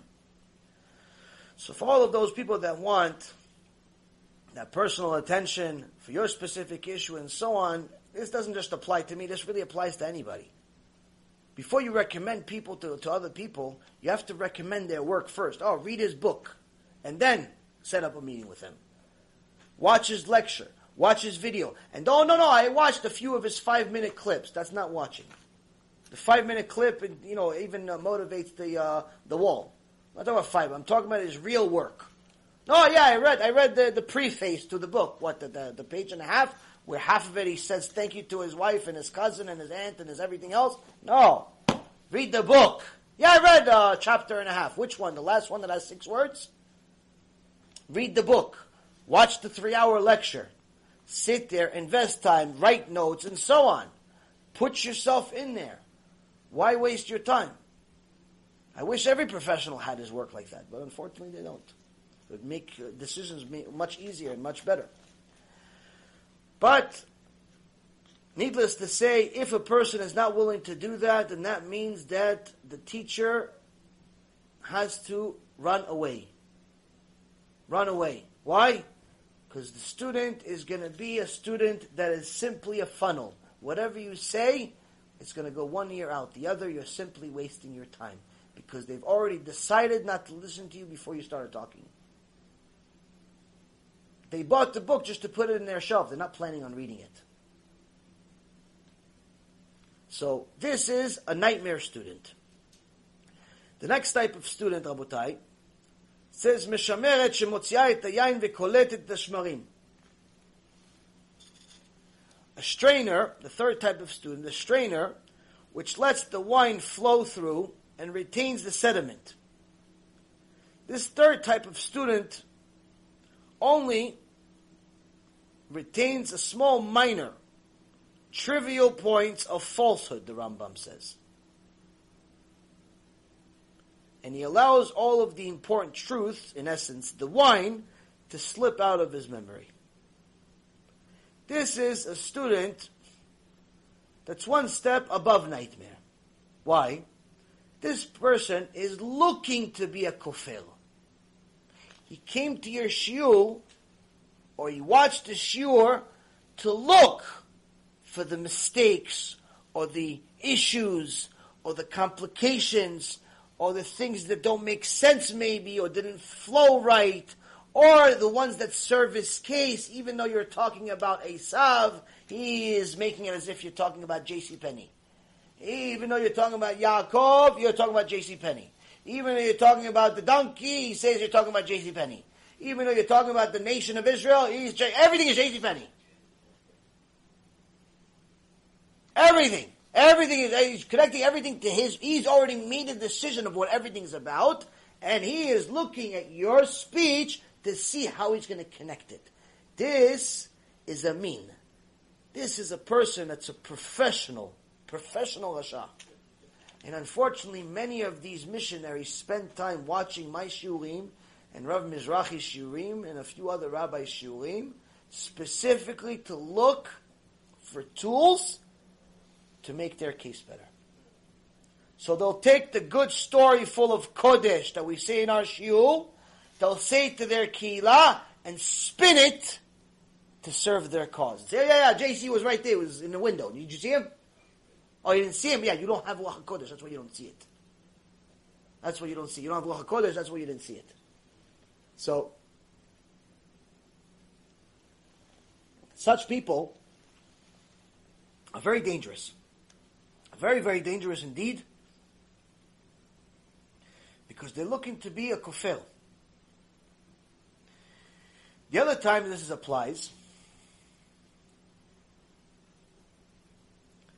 is the people that do not like rebuke to such an extent that when they hear it, they start shaking.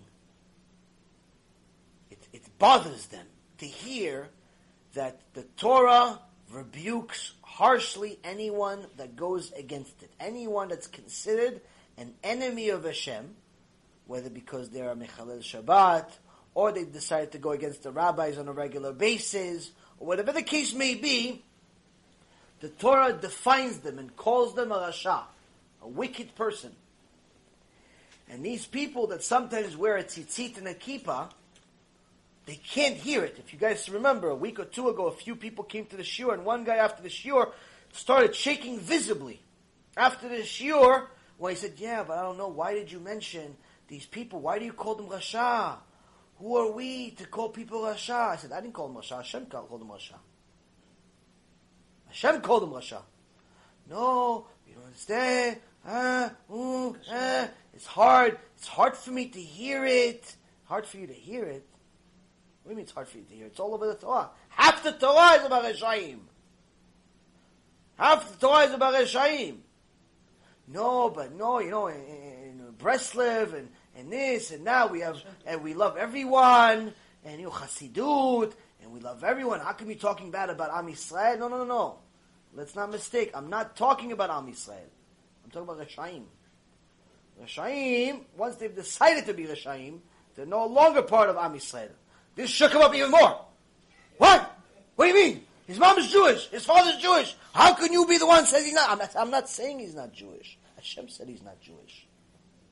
And this makes them so uncomfortable because all they can think of is their cousin and their aunt and their brother and their sister and their mother and their neighbor and their girlfriend and their boyfriend and all of the people that they know that fall into this definition of a rasha, and they don't have the zealousness or real love of Hashem like they say they do, to tell those people, stop going against my Abba in Shamayim.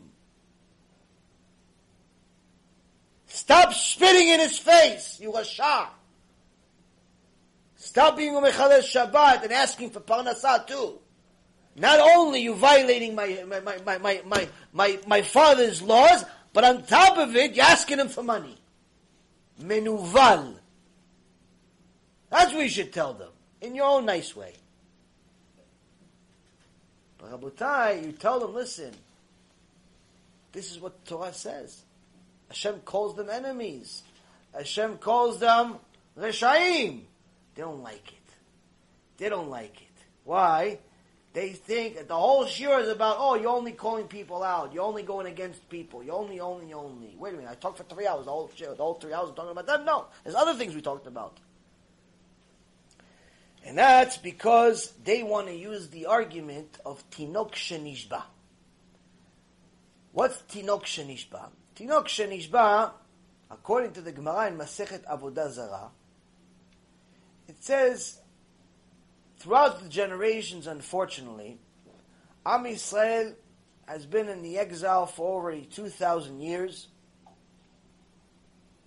And in those 2,000 years, there hasn't been a single year we didn't suffer. Some years worse than others.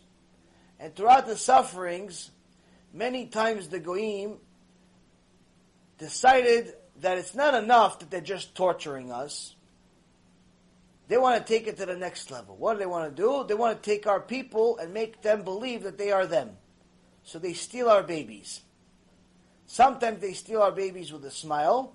Sometimes they steal our babies with a punch in the face. Depends. Sometimes they just steal, they kidnap the kid and raise him like a goy and make the kid think that he's a goy. But more times than not, it even happened during the Holocaust, where certain people pretended to be friends of Jews and told them, listen, we'll hide your kid and save his life so Hitler doesn't kill him. And I'll just put him in the church. So after the World War II, after the Holocaust, the parents that survived, came to the places, came to the reverend, came to the pastor, came to the Oved Avodah Zarah, came to those people, said, okay, I want my kid back. Your kid? What kid? What kid? Yeah, that one. Not your kid. It's my kid. What do you mean? I thought you were a virgin. No. Before. All of them are my kids. Like, all of a sudden they pretended like, no, it's my kid. It's not your kid. And some parents weren't able to get their kids. Mamash, they steal the kids. This is not once, twice, 3 times, 4. This happened throughout all the generations. And the kid could literally grow up not knowing that he's Jewish. So according to the original Gemara, according to the original Halacha, that's a tinok shenishba. A tinok, a baby that was stolen by the Goyim, and doesn't know he's Jewish. Obviously, this baby, Hashem made that happen. This baby is not going to be judged as a sinner the same way as someone who knows he's a Jew. That's a tinok shenishba. The Gemara goes further.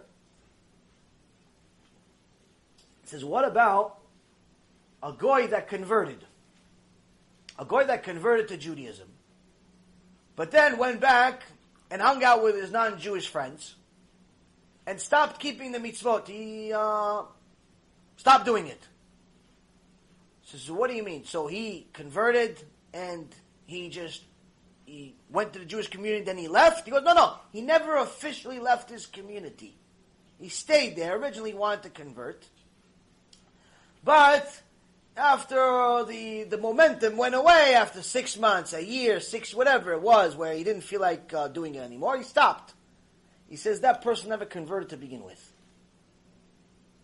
That person never converted to begin with. You can't be a Jew if you stay exactly where you are. You have to become part of the Jewish people.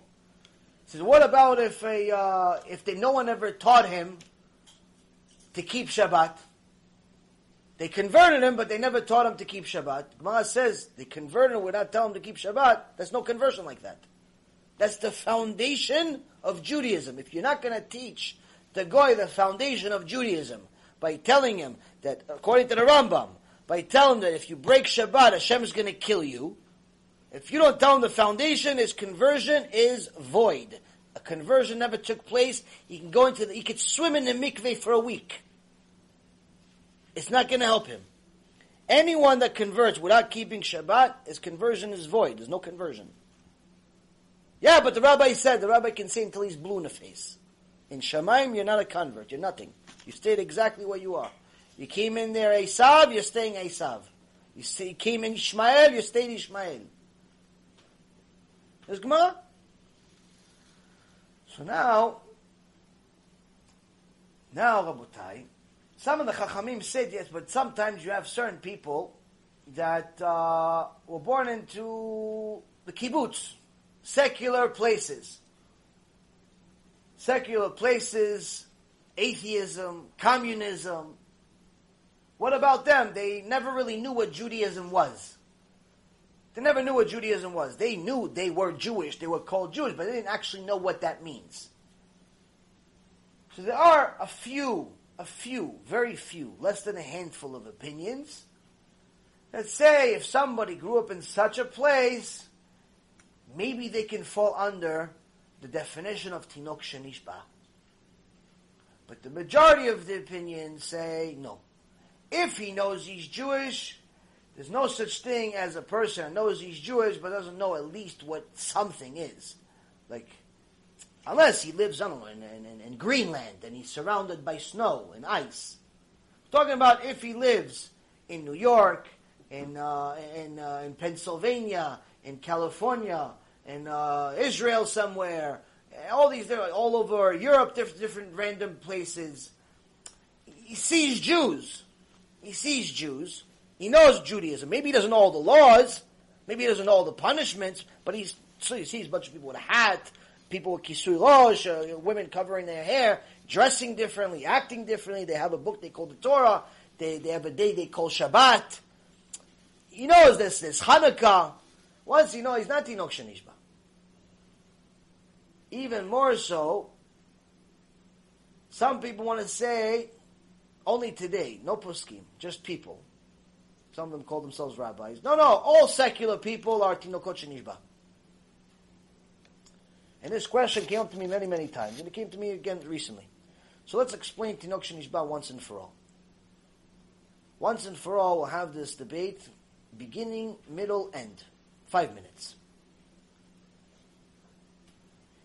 Even if one wants to rely on the opinion that people are tinokot shenishba, even if one wants to rely on the opinion that all secular people are babies that were stolen because their father and their mother raised them secular. Their father and their mother raised them eating pig and bunnies and camels and driving on Shabbat and eating chametz on Pesach and eating a mac and cheese on Yom Kippur. Let's say. Even if, let's say, you want to rely on the fact that just because you grew up secular, going to public school like I did, he's considered a tinok shenishba. You still cannot use that argument. Why? Because this tinok shenishba, number one, the minute he goes to a synagogue, one time in his life, he is officially no longer a tinok shenishba. Why? He realizes that there is something called Judaism. And Judaism is different from everything else. There are laws, there's rules, there's punishment, there's reward, just by being there. And realizing that there's signs on the wall where they ask you, don't speak during prayer. You realize that there's something special about this prayer. Oh, we're praying to something. Oh, there's a God. Oh, why is it? Oh, he gave us the Torah. Once a person, any person that's a normal person, goes to a synagogue, realizes there's something there.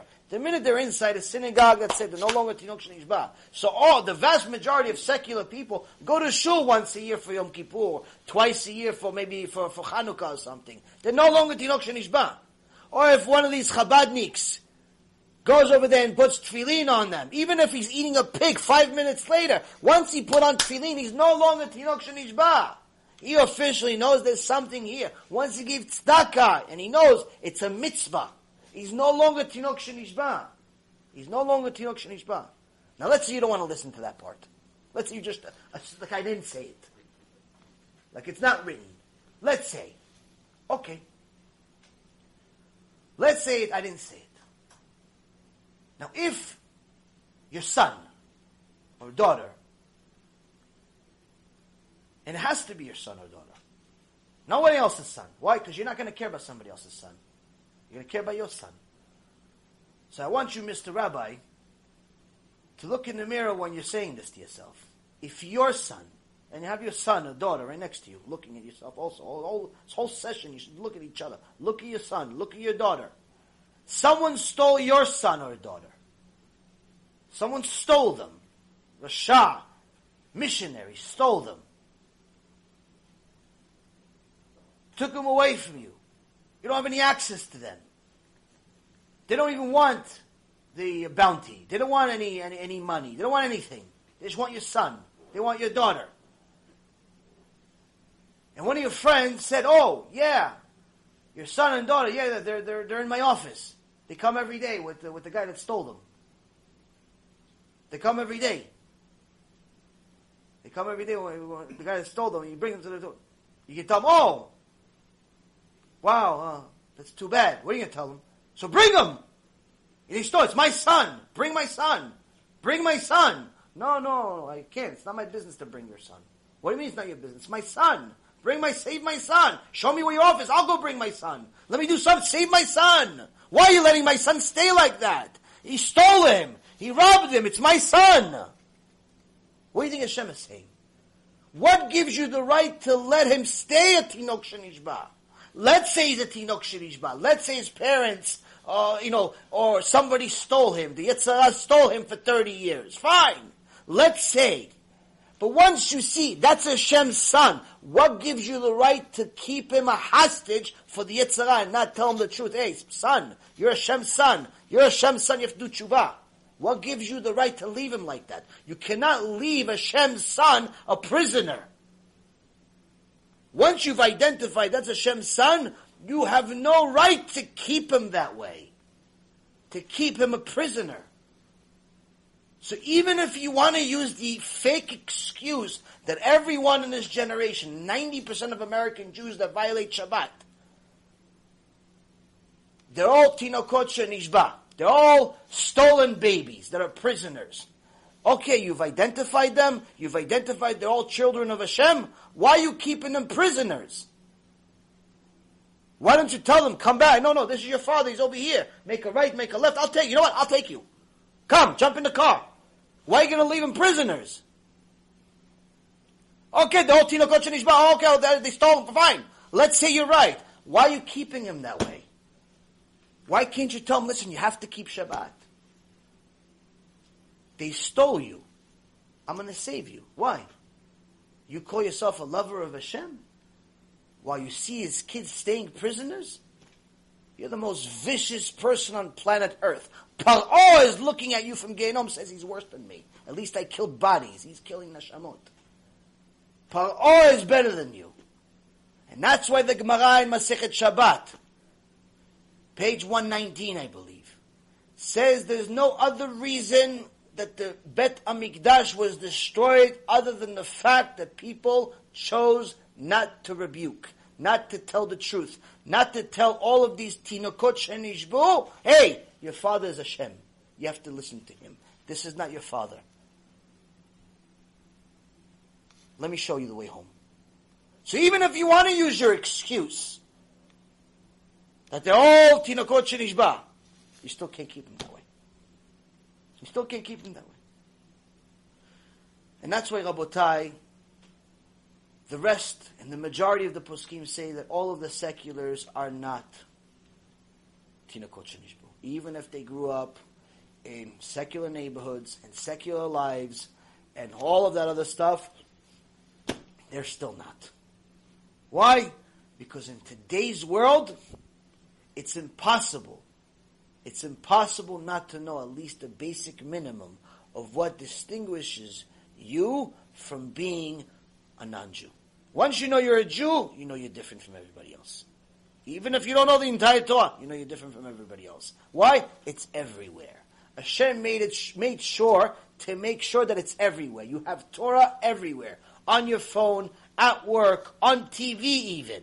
On TV even. On the internet, on Facebook, on Twitter, on everywhere there's Torah. Everywhere there's people that look Jewish. Everywhere there's a Bet Knesset. Everywhere. So for all of those people that want to fight the case, if you will, for Am Yisrael as if they're doing them a favor, say, no, they're all tinokot shenishbu. Okay, let's say you're right. Why are you leaving them prisoners then? Oh, they're not really prisoners. It's just that what you're doing, you're telling them they're prisoners. Why? Because you're telling them, listen, you don't have to do anything except give tzedakah. Except give me a little bit of money and I'll fight for you in Shemayim. And that's exactly what happened with this young person that I met a couple of weeks ago. Masha, broke my heart. Why? The kid calls himself religious. I asked him right away, because today I know this, religious is a meaningless word almost. Orthodox, even less. I say, you keep Shabbat? Well, no, I don't keep Shabbat, but I'm religious. I said, how are you religious? Because I lay tefillin every day. Because my father's more religious. I said, how is your father more religious? He goes, he goes to Beit Knesset every day. I said, you go with a car on Shabbat? He goes, yeah. I said, he's not religious. He's not religious at all. He goes, what do you mean he's not religious? Every year, he tells me, every year on Yom Kippur is a competition between him and Mr. Such and Such in the Keilah on buying the Aliyah for Parnasah. And no year has it ever been less than $100,000 that my father donated. And I'm right now, as he's saying the story, my heart is shattering to pieces. Why? I'm thinking, this rabbi of this Keilah is mamash worse than Paro, worse than Hitler. Why? How can you take, let's say, this has been going on for years, he's been going to this Chabad actually. He's going to this Chabad in Boca Raton for years. Now how are you going to take at least $100,000 a year from a guy for 20 years? That's $2 million. 20 years. You can't tell the guy, keep Shabbat, save your own neshama. He paid you $2 million. Hasn't he earned a little bit of truth? Ribono shel olam. How doesn't he earn? Even Moshe Rabbeinu did it for free. You took $2 million. At least tell him the truth, Ribono shel olam. Tell him the truth. Tell him stop driving on Shabbat. You took the money. I can't believe how wicked people are. Mamash, this is evil. In my eyes, in Torah's eyes, evil. There's no other way to describe it. You take money from somebody, and you don't tell them the minimum of what's going to save their neshama. Evil. That's the student. That's the student that's only looking for bad, because sometimes that student can be called a rabbi. What does he do? He keeps all the good for himself. The money, yeah, give me the money. You keep the bad. You still stay in Mechalel Shabbat. You still eat donkeys. You still act like an Arab. You still do whatever it is. You're still like the same. You stay bad. But give me the money, though. Give me the money. Unbelievable how evil people are. Why you don't like it? This is happening in every Beit Knesset. Every Beit Knesset that I've seen around here, every Beit Knesset is happening. Why? You see, every Beit Knesset has a parking lot that's alive and running on Shabbat, and no one says anything. Unbelievable. How could you be so evil? How can you be so evil? Tell the guy, keep Shabbat. It's the minimum of minimum. You're not even doing him a favor. It's for you too, because you're going to go up to Shemaim. They're going to judge you worse. You're Machtia Rabim.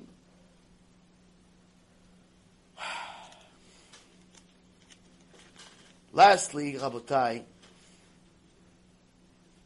now that we've gone through the Reshaim stage, we finished it, Baruch Hashem, we still have a heart to have some hope. The Torah, in this week's parasha, calls the Torah Sefer Milchamot. Sefer Milchamot is another name for the Torah. Now some of the sages say Sefer Milchamot was actually a certain type of book that had all of the special miracles that Hashem did for Am Yisrael. But others say, no, it's the same Chumash that you're reading from every week. Every week, the Shulchan Aruch tells you, Shtay Mikra v'Chat Targum. In essence, you have to read the weekly parasha 3 times. Twice, just straight literal, and once with commentary. Now we think, it's a little too much. I read it already last year. I'm going to tell you a little secret. We're not going to elaborate on this, but I heard this from Rav Yosef Shani. He says if a person knew just a little bit of what happens to his world anytime he says a word that comes out of his mouth, his life would be different. But Hashem didn't want to make the sod common, and then it wouldn't be sod anymore. He didn't want to make the secret common. But he goes, I'll give you this one sod, this one secret. When you're reading the Parashat Shavua, the amount of malachim, the amount of angels that you are creating, good angels, they're going to fight for you for the rest of the week. Once you've completed reading the parasha with the commentary, and you understand some stuff, the amount of angels and kedusha that you brought to your personal life is extraordinary. You have like a shield protecting you for the week. Meaning that by not doing it, you've simply opened up your jacket, you said, go ahead, shoot. Committed spiritual suicide for that week. All of a sudden you get stressed out too quickly. All of a sudden you get angry too quickly. All of a sudden things don't add up. Your neshama is not where it's supposed to be. Why? You didn't do the basics. You didn't do the basics. You gotta do the basics, Rabotai. These things that you seem like they're unimportant, they're a big deal. Now the Sefer Milchamot, also this Torah, is also the wars of Hashem, meaning the wars of truth. You have to fight for the truth. You have to fight for the truth of Hashem. And that's what the Gemara Masechet Moed Katan, page 25b, says. What wars are we talking about? We're talking about the wars for the truth of Hashem.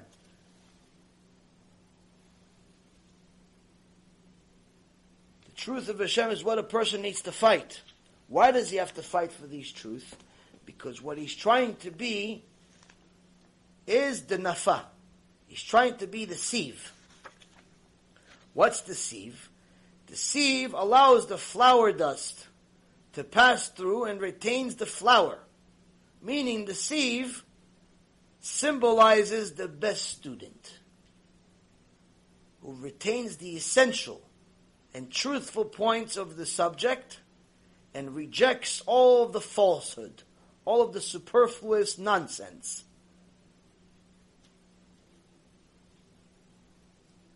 That's the goal of every single person here. That's supposed to be the goal of every person on earth.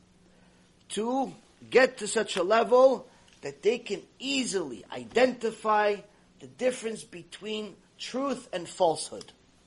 Because once a person can identify the difference between truth and falsehood, their life is different. Everything becomes clear. Now I tell you guys a lot, I mention Rabbi Ephraim often, and I tell you, I've told you guys many times in the past, about how when we first met, I'd ask him a question, he'd give me a source, he'd give me a page number, and so on. Now most people maybe didn't get the point, or I just simply I failed as a speaker and did not elaborate enough. Most people thought or think that I was only referring to Torah. When I asked Rabbi Ephraim a question, he would give me an answer only when it was referring to Torah, meaning he had Torah knowledge. So he learned for 20-something years. After you learn for 20-something years anything, you're going to know something.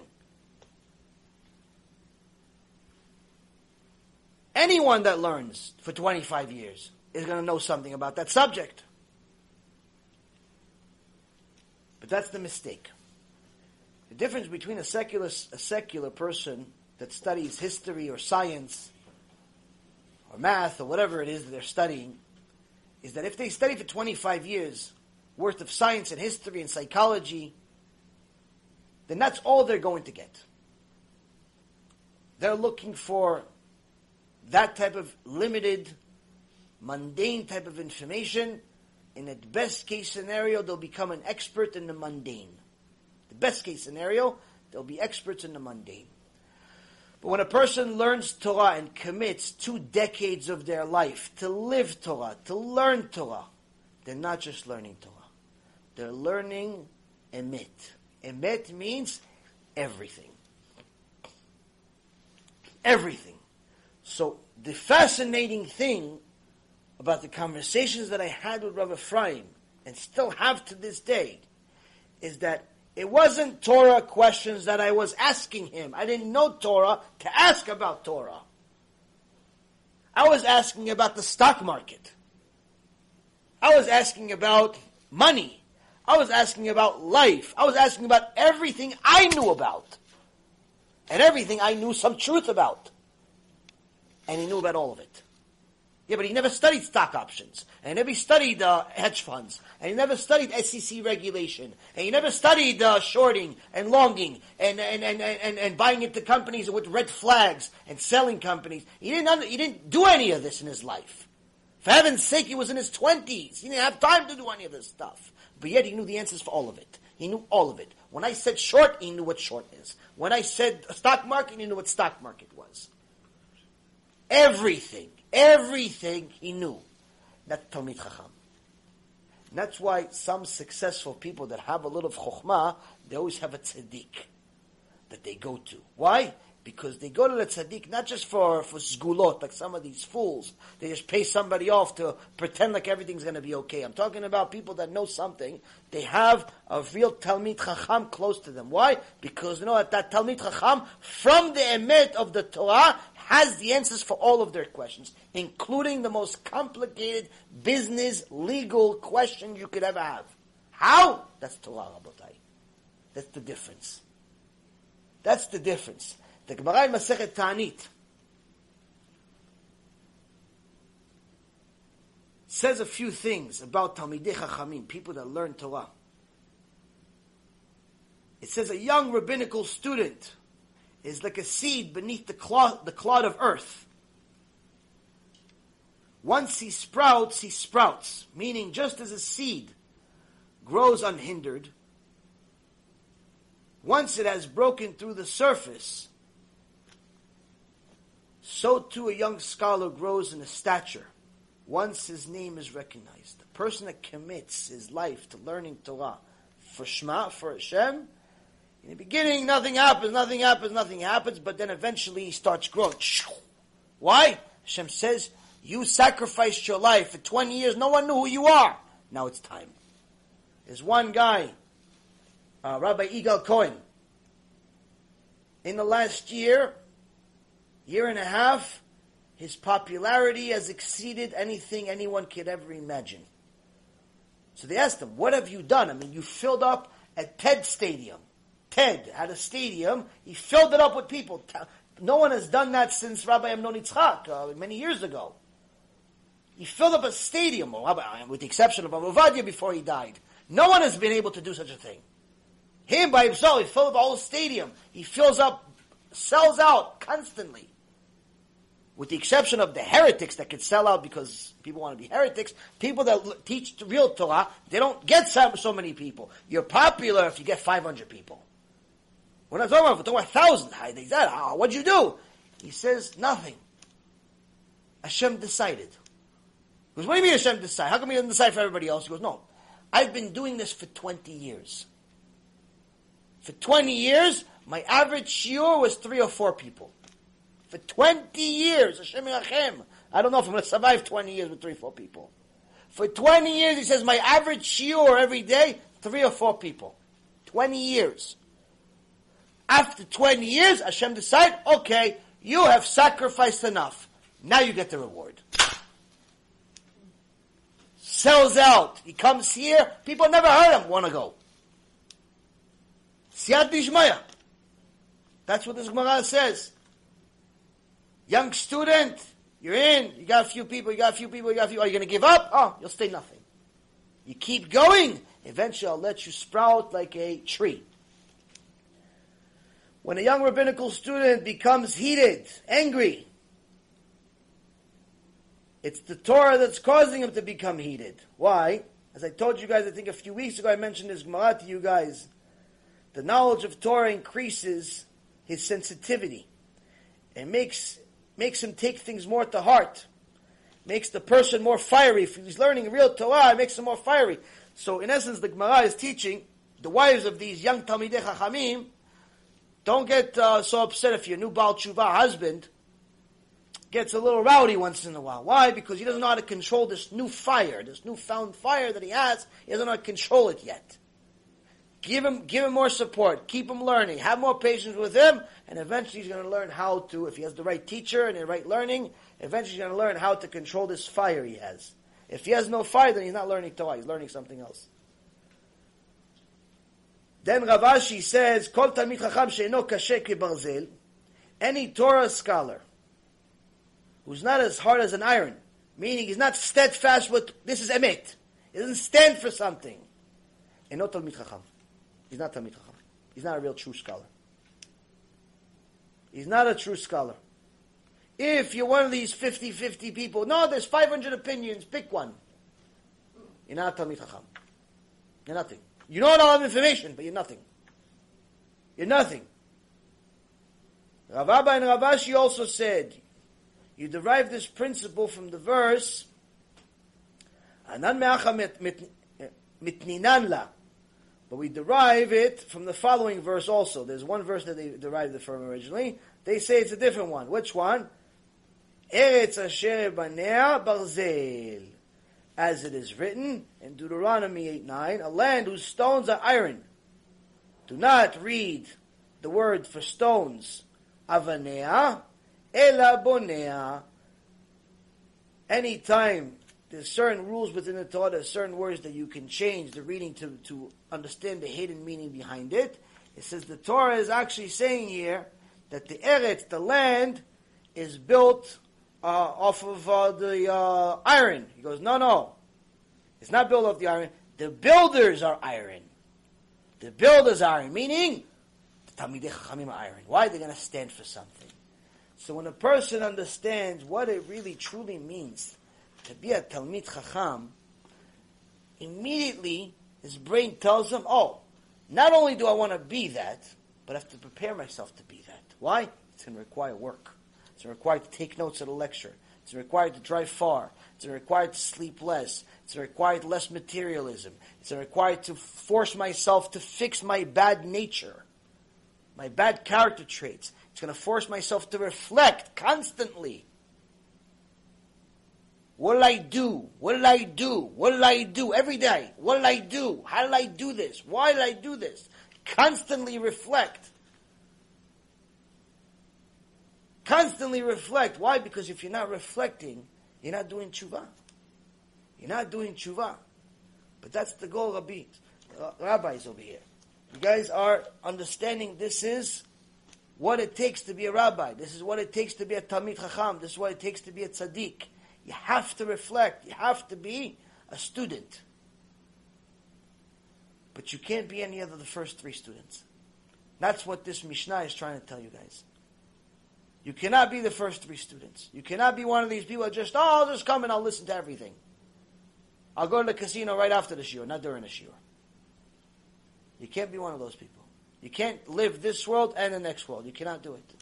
Same thing is, you can't be one of these people that lets things in one ear and out the other. Why? You're making a sin. You're wasting the rabbi's time. You're wasting your life. You're wasting your time. You also cannot be one of these evil people that just looks for bad in everything, or looks to let people stay bad. Everybody's a baby that's stolen. Can't be one of those people.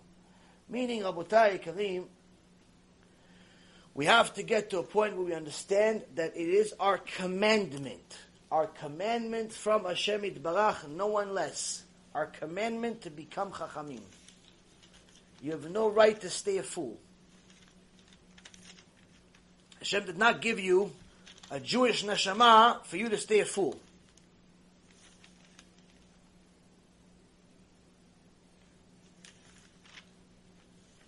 Rav Wasserman, alav shalom, and then we'll finish. Rav Wasserman, alav shalom, was a fire. One of the Gdolei Ador at the time of the Holocaust got murdered during the Holocaust by the evil Nazis, Yimach Shemam V'Zichram, despite the fact that he had free and clear multiple opportunities to stay alive. He was actually in America visiting. When the Holocaust broke out, the war broke out, he decided to go back to Germany. They said, yeah, but they're going to kill you over there. He says, all my students are in Germany. I'm not going to leave my students at the time they need me. They're going to kill you. I'll die with my students. I'll die with my students. You think any of these students even dared be the first three types we talked about? So now Rav Wasserman was a Ish Kodesh. Fire came out of him. Fire. Amash had Ruach HaKodesh. Before this murder, he was one of the Gdolei Ador, and at one time was looking to raise some money. It was a very, very poor situation for his yeshiva. He was looking to raise money. He asked somebody in America that he contacted, a rabbi in America, if he could help him, join forces with him. He said, of course, Gdolei Ador, anything you need. He came, and they also joined with another one, and trying to raise money. The Gdolei Ador, imagine, the biggest, Moshe Rabbeinu who's coming closer. Can you guys give some money for my yeshiva? Who wouldn't give their house to Moshe Rabbeinu? Someone who didn't know who Moshe Rabbeinu was.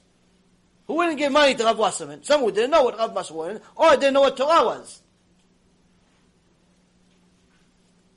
So the two people told him, listen, for the Rav, there's an easy solution. There's one particular guy that lives in the Bronx. His name is, I believe, Philip Goldman. His real name, his Jewish name, is Pinchas. But Pinchas became Philip. Why? Pinchas used to be a Talmid Yeshiva in Rav Wasserman's class. They grew up together. But after he left Yeshiva, he also left the Torah, went into the business world, Satan gave him a ton of money, and he made it huge in the textile business, clothing. Became a huge manufacturer in jackets and all types of sweaters and so on and so forth. He says, Kvod Harav, you're connected to him somewhat. If you go to him, he's a multi-millionaire. If he gives you 1% of what he makes a month, your yeshiva doesn't need any more money. 1%, forget, 1% of 1%. He has so much money. So, okay, so let's go. What's the problem? He goes, no, you have to go by yourself. Why? He doesn't give, and he's a kofel. Not only he doesn't give, he's a kofel. Hates it. Hates Torah. Hates it. So we live here. So for us to get even more embarrassed from locals, it's too much. You don't live here, so at least if he embarrasses you, you're going back home to Lita. Go back to Europe over there. It's, you don't have to worry about it. Embarrassment stays here. Okay. No problem for yeshiva, for Talmidei Chachamim, to save my students, no problem. He was willing to sacrifice his life for his students. You think he's not going to sacrifice his honor? And we saw he's willing to sacrifice his life for his students, because he actually did it. A lot of people say it, but they don't do it. He did it. Anyway, he said, okay, give me his phone number. Gives a phone number, he calls his office. Hi, I'm looking for Philip. Oh, sorry, sir. He's busy. Philip is a very busy guy, he's busy. Oh, okay, no problem, I'll call back. He didn't tell him, this is Rav Wasserman, Elchanan Wasserman, the Gedol Ador, biggest rabbi in the world. No, he didn't say that. So, we'll give a Philip, that's it. 2 days later, he calls again, I'll have Philip. No. He's busy. Third time he calls, Philip himself answers. Siyat Dishmaya would have it, Hashem would have it, Philip answers the phone. He says, Rav Wasserman? Elchanan? You're calling me? What are you doing in America? Because I came to visit you. Come, please, come. Kvod Harav, come, please. Shtabach Shemo. He's saying, Gedol Ador came to my house. He's coming, please, come. He comes to his office, big. He had a big, fancy schmancy office in Manhattan. He comes to his office, and Philip shows him his stuff. I had a client one time that also had in the clothing business, this guy Glenn. Glenn, very successful, had a successful company, Jewish guy. One of the favorite things that he had was to show his factory to people. He still has it today. He shows his stuff. This is this station over here. This is this station. Because somebody's successful, they like to show you his stuff. Clients, anytime I would visit clients, wherever they were, it doesn't matter if Michigan or New York or California, wherever it was, I always like to show you stuff. And it's very fascinating to me. I like to see that type of stuff. At least I used to. Anyway, so Philip wanted to show Rav Wasserman how successful he is. Look what I made of myself. This section, $100 million. This section, $150 million. This section, it's only $32 million. This section, this section is here. All the sections he has of this building, that building, this building, that building. And you, Elchanan, what have you done? After he shows him his glory, and you, Elchanan, what have you done? He says, well, me, I studied over here, and then I studied in this Rabbi, Eventually I went to study under the Chafetz Chaim, became one of the Chafetz Chaim students. And then after that, I opened my yeshiva. And then my yeshiva, I have such and such students. And he sees that on the face of Philip / Pinchas, he starts seeing that Pinchas is starting to hate himself. Why? Because Pinchas sees that his world is this, but he has no Torah. He used to be in the same class as him, but there's no Torah. So Pinchas says, okay, Zaku Baruch. Okay. So, Kvod Harav, why'd you come? Why'd you come to America? So I came to see you. Oh, Kvod Harav said that you came to see me. No, why? Why'd you come to see me? Oh, no reason. Stop, no reason. No reason. No, Kvod Harav, no. I understand. Okay, no. But why did you come to me? Tell me. It's okay. Tell me. No reason. I just want to see you. I haven't seen you in a long time. I thought about you. I came to see you. No, Kvod Harav, tell me. Why'd you come? No, tell me. No, there's no way. You came all the way from Lita over here just to see me. Okay, no. I'll tell you the truth. My jacket. One of the buttons on my jacket it's coming off a little bit. It's coming off a little bit. And if someone sees the button fall, it's like Chilul Hashem. So someone told me, you are in a button business. You're in a clothing business. So I thought maybe, I heard you're successful, so maybe you can give one of your employees, maybe you can help me out, give me one of your employees to fix my button.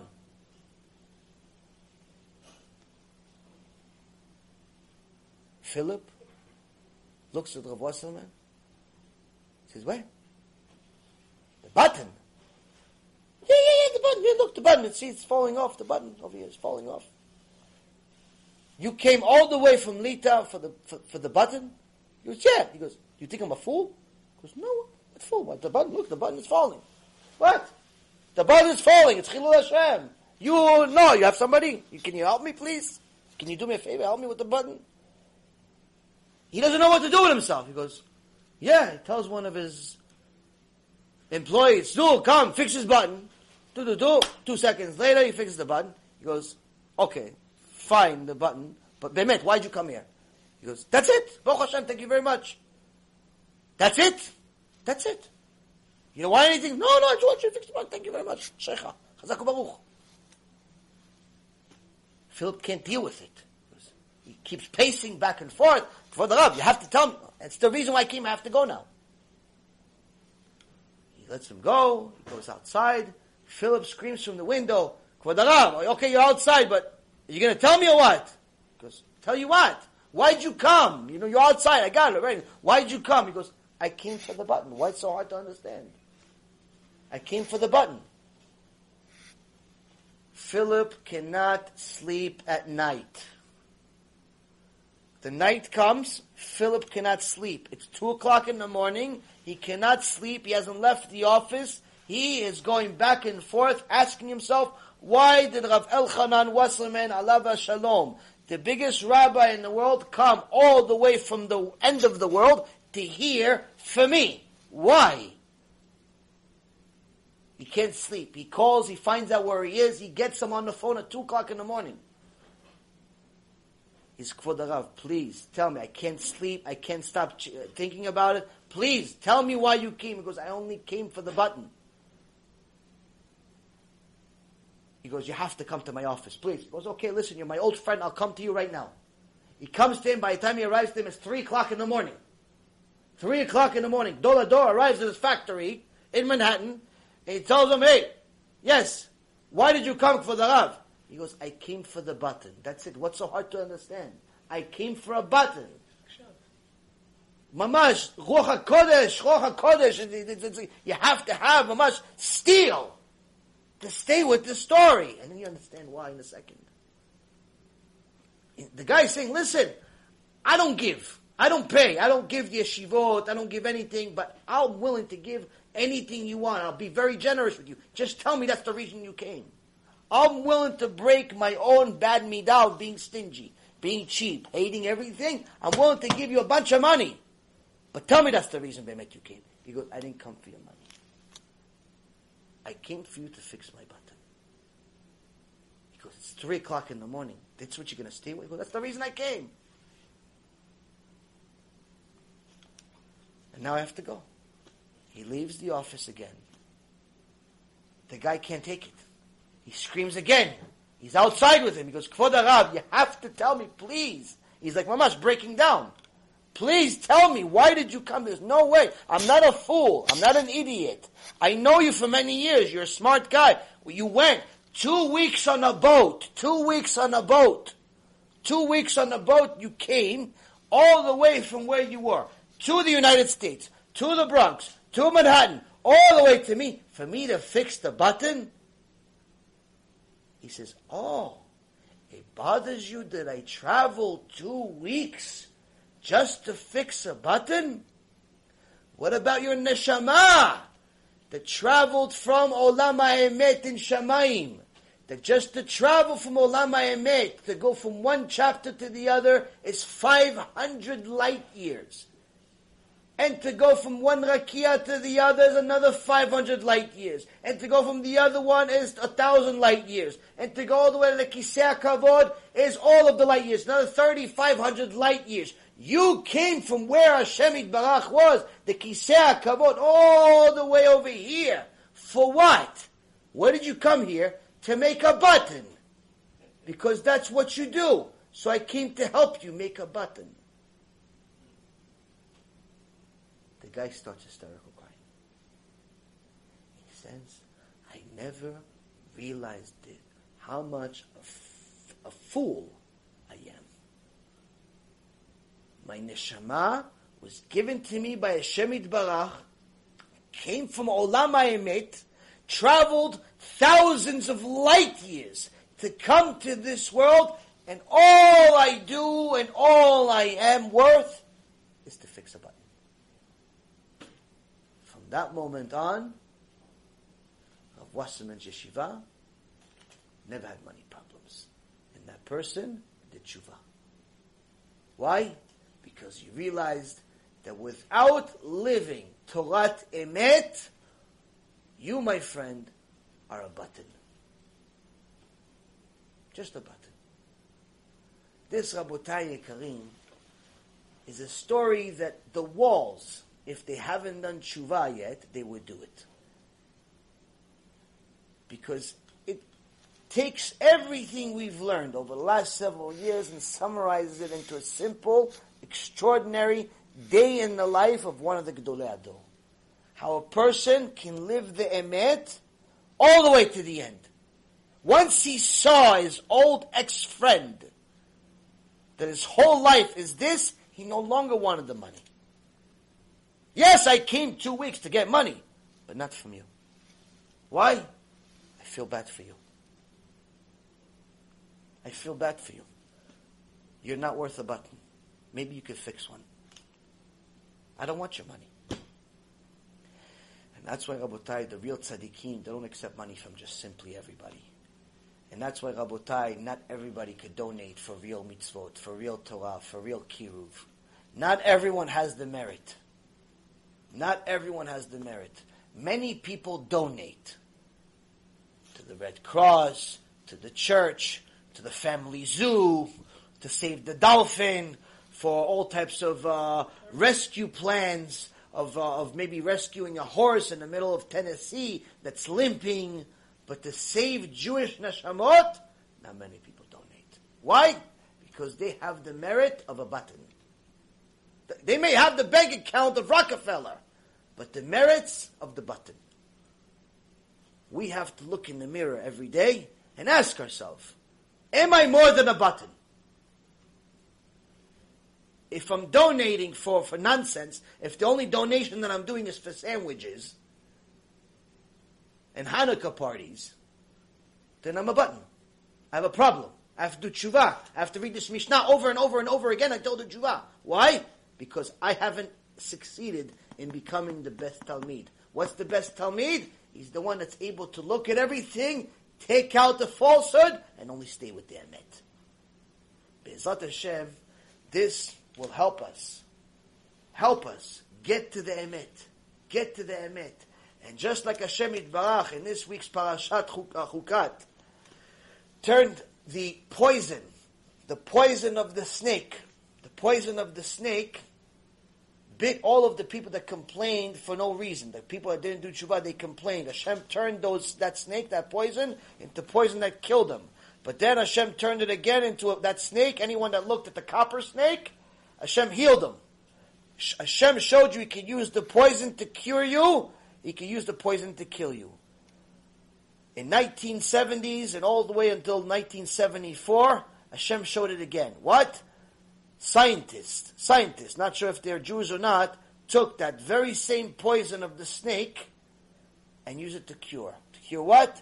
To cure diabetes, high blood pressure, and right now there's even research being done to cure cancer. From what? From the poison of the 3,000 different types of snakes in the world. Because you don't learn. What can I tell you? I learned it, you learned. You learn it, you have. Hey, you want proof? Yeah, I'll give you proof. Here's an article. Here, They have an article over here. FDA, 1981 approved it. FDA approved it. It is the most important cure that we've had in the last 4 decades. Because high blood pressure, Rabotai, is almost in every single household. What's the cure? Snake venom. Snake venom. Just like the Torah says, the Torah is either Sam Chaim or Sam Mavet. Either the potion of life or the potion of death. Hashem shows us the very same Torah can save your life. The very same Torah can kill you. Same poison can save you. Same poison can kill you. Why? Hashem is telling you, I decide. Don't be afraid of Gog and Magog. Be afraid of a misbehaved child because you didn't give him good chinuch. Don't be afraid of the Arabs. Be afraid of me sending the Arabs. Don't be afraid of the world around you. Be afraid of me. Why? Once you're afraid of me, then you do tshuva. Be'ezrat Hashem, this helps us do tshuva, decipher the lies from the truth, decipher the truth from the lies, and Be'ezrat Hashem, live our lives until Mashiach Tzidkenu saves all of us, Be'ezrat Hashem, very, very soon, when all of Am Yisrael does tshuva. Baruch Adonai Le'olam, Amen ve'amen.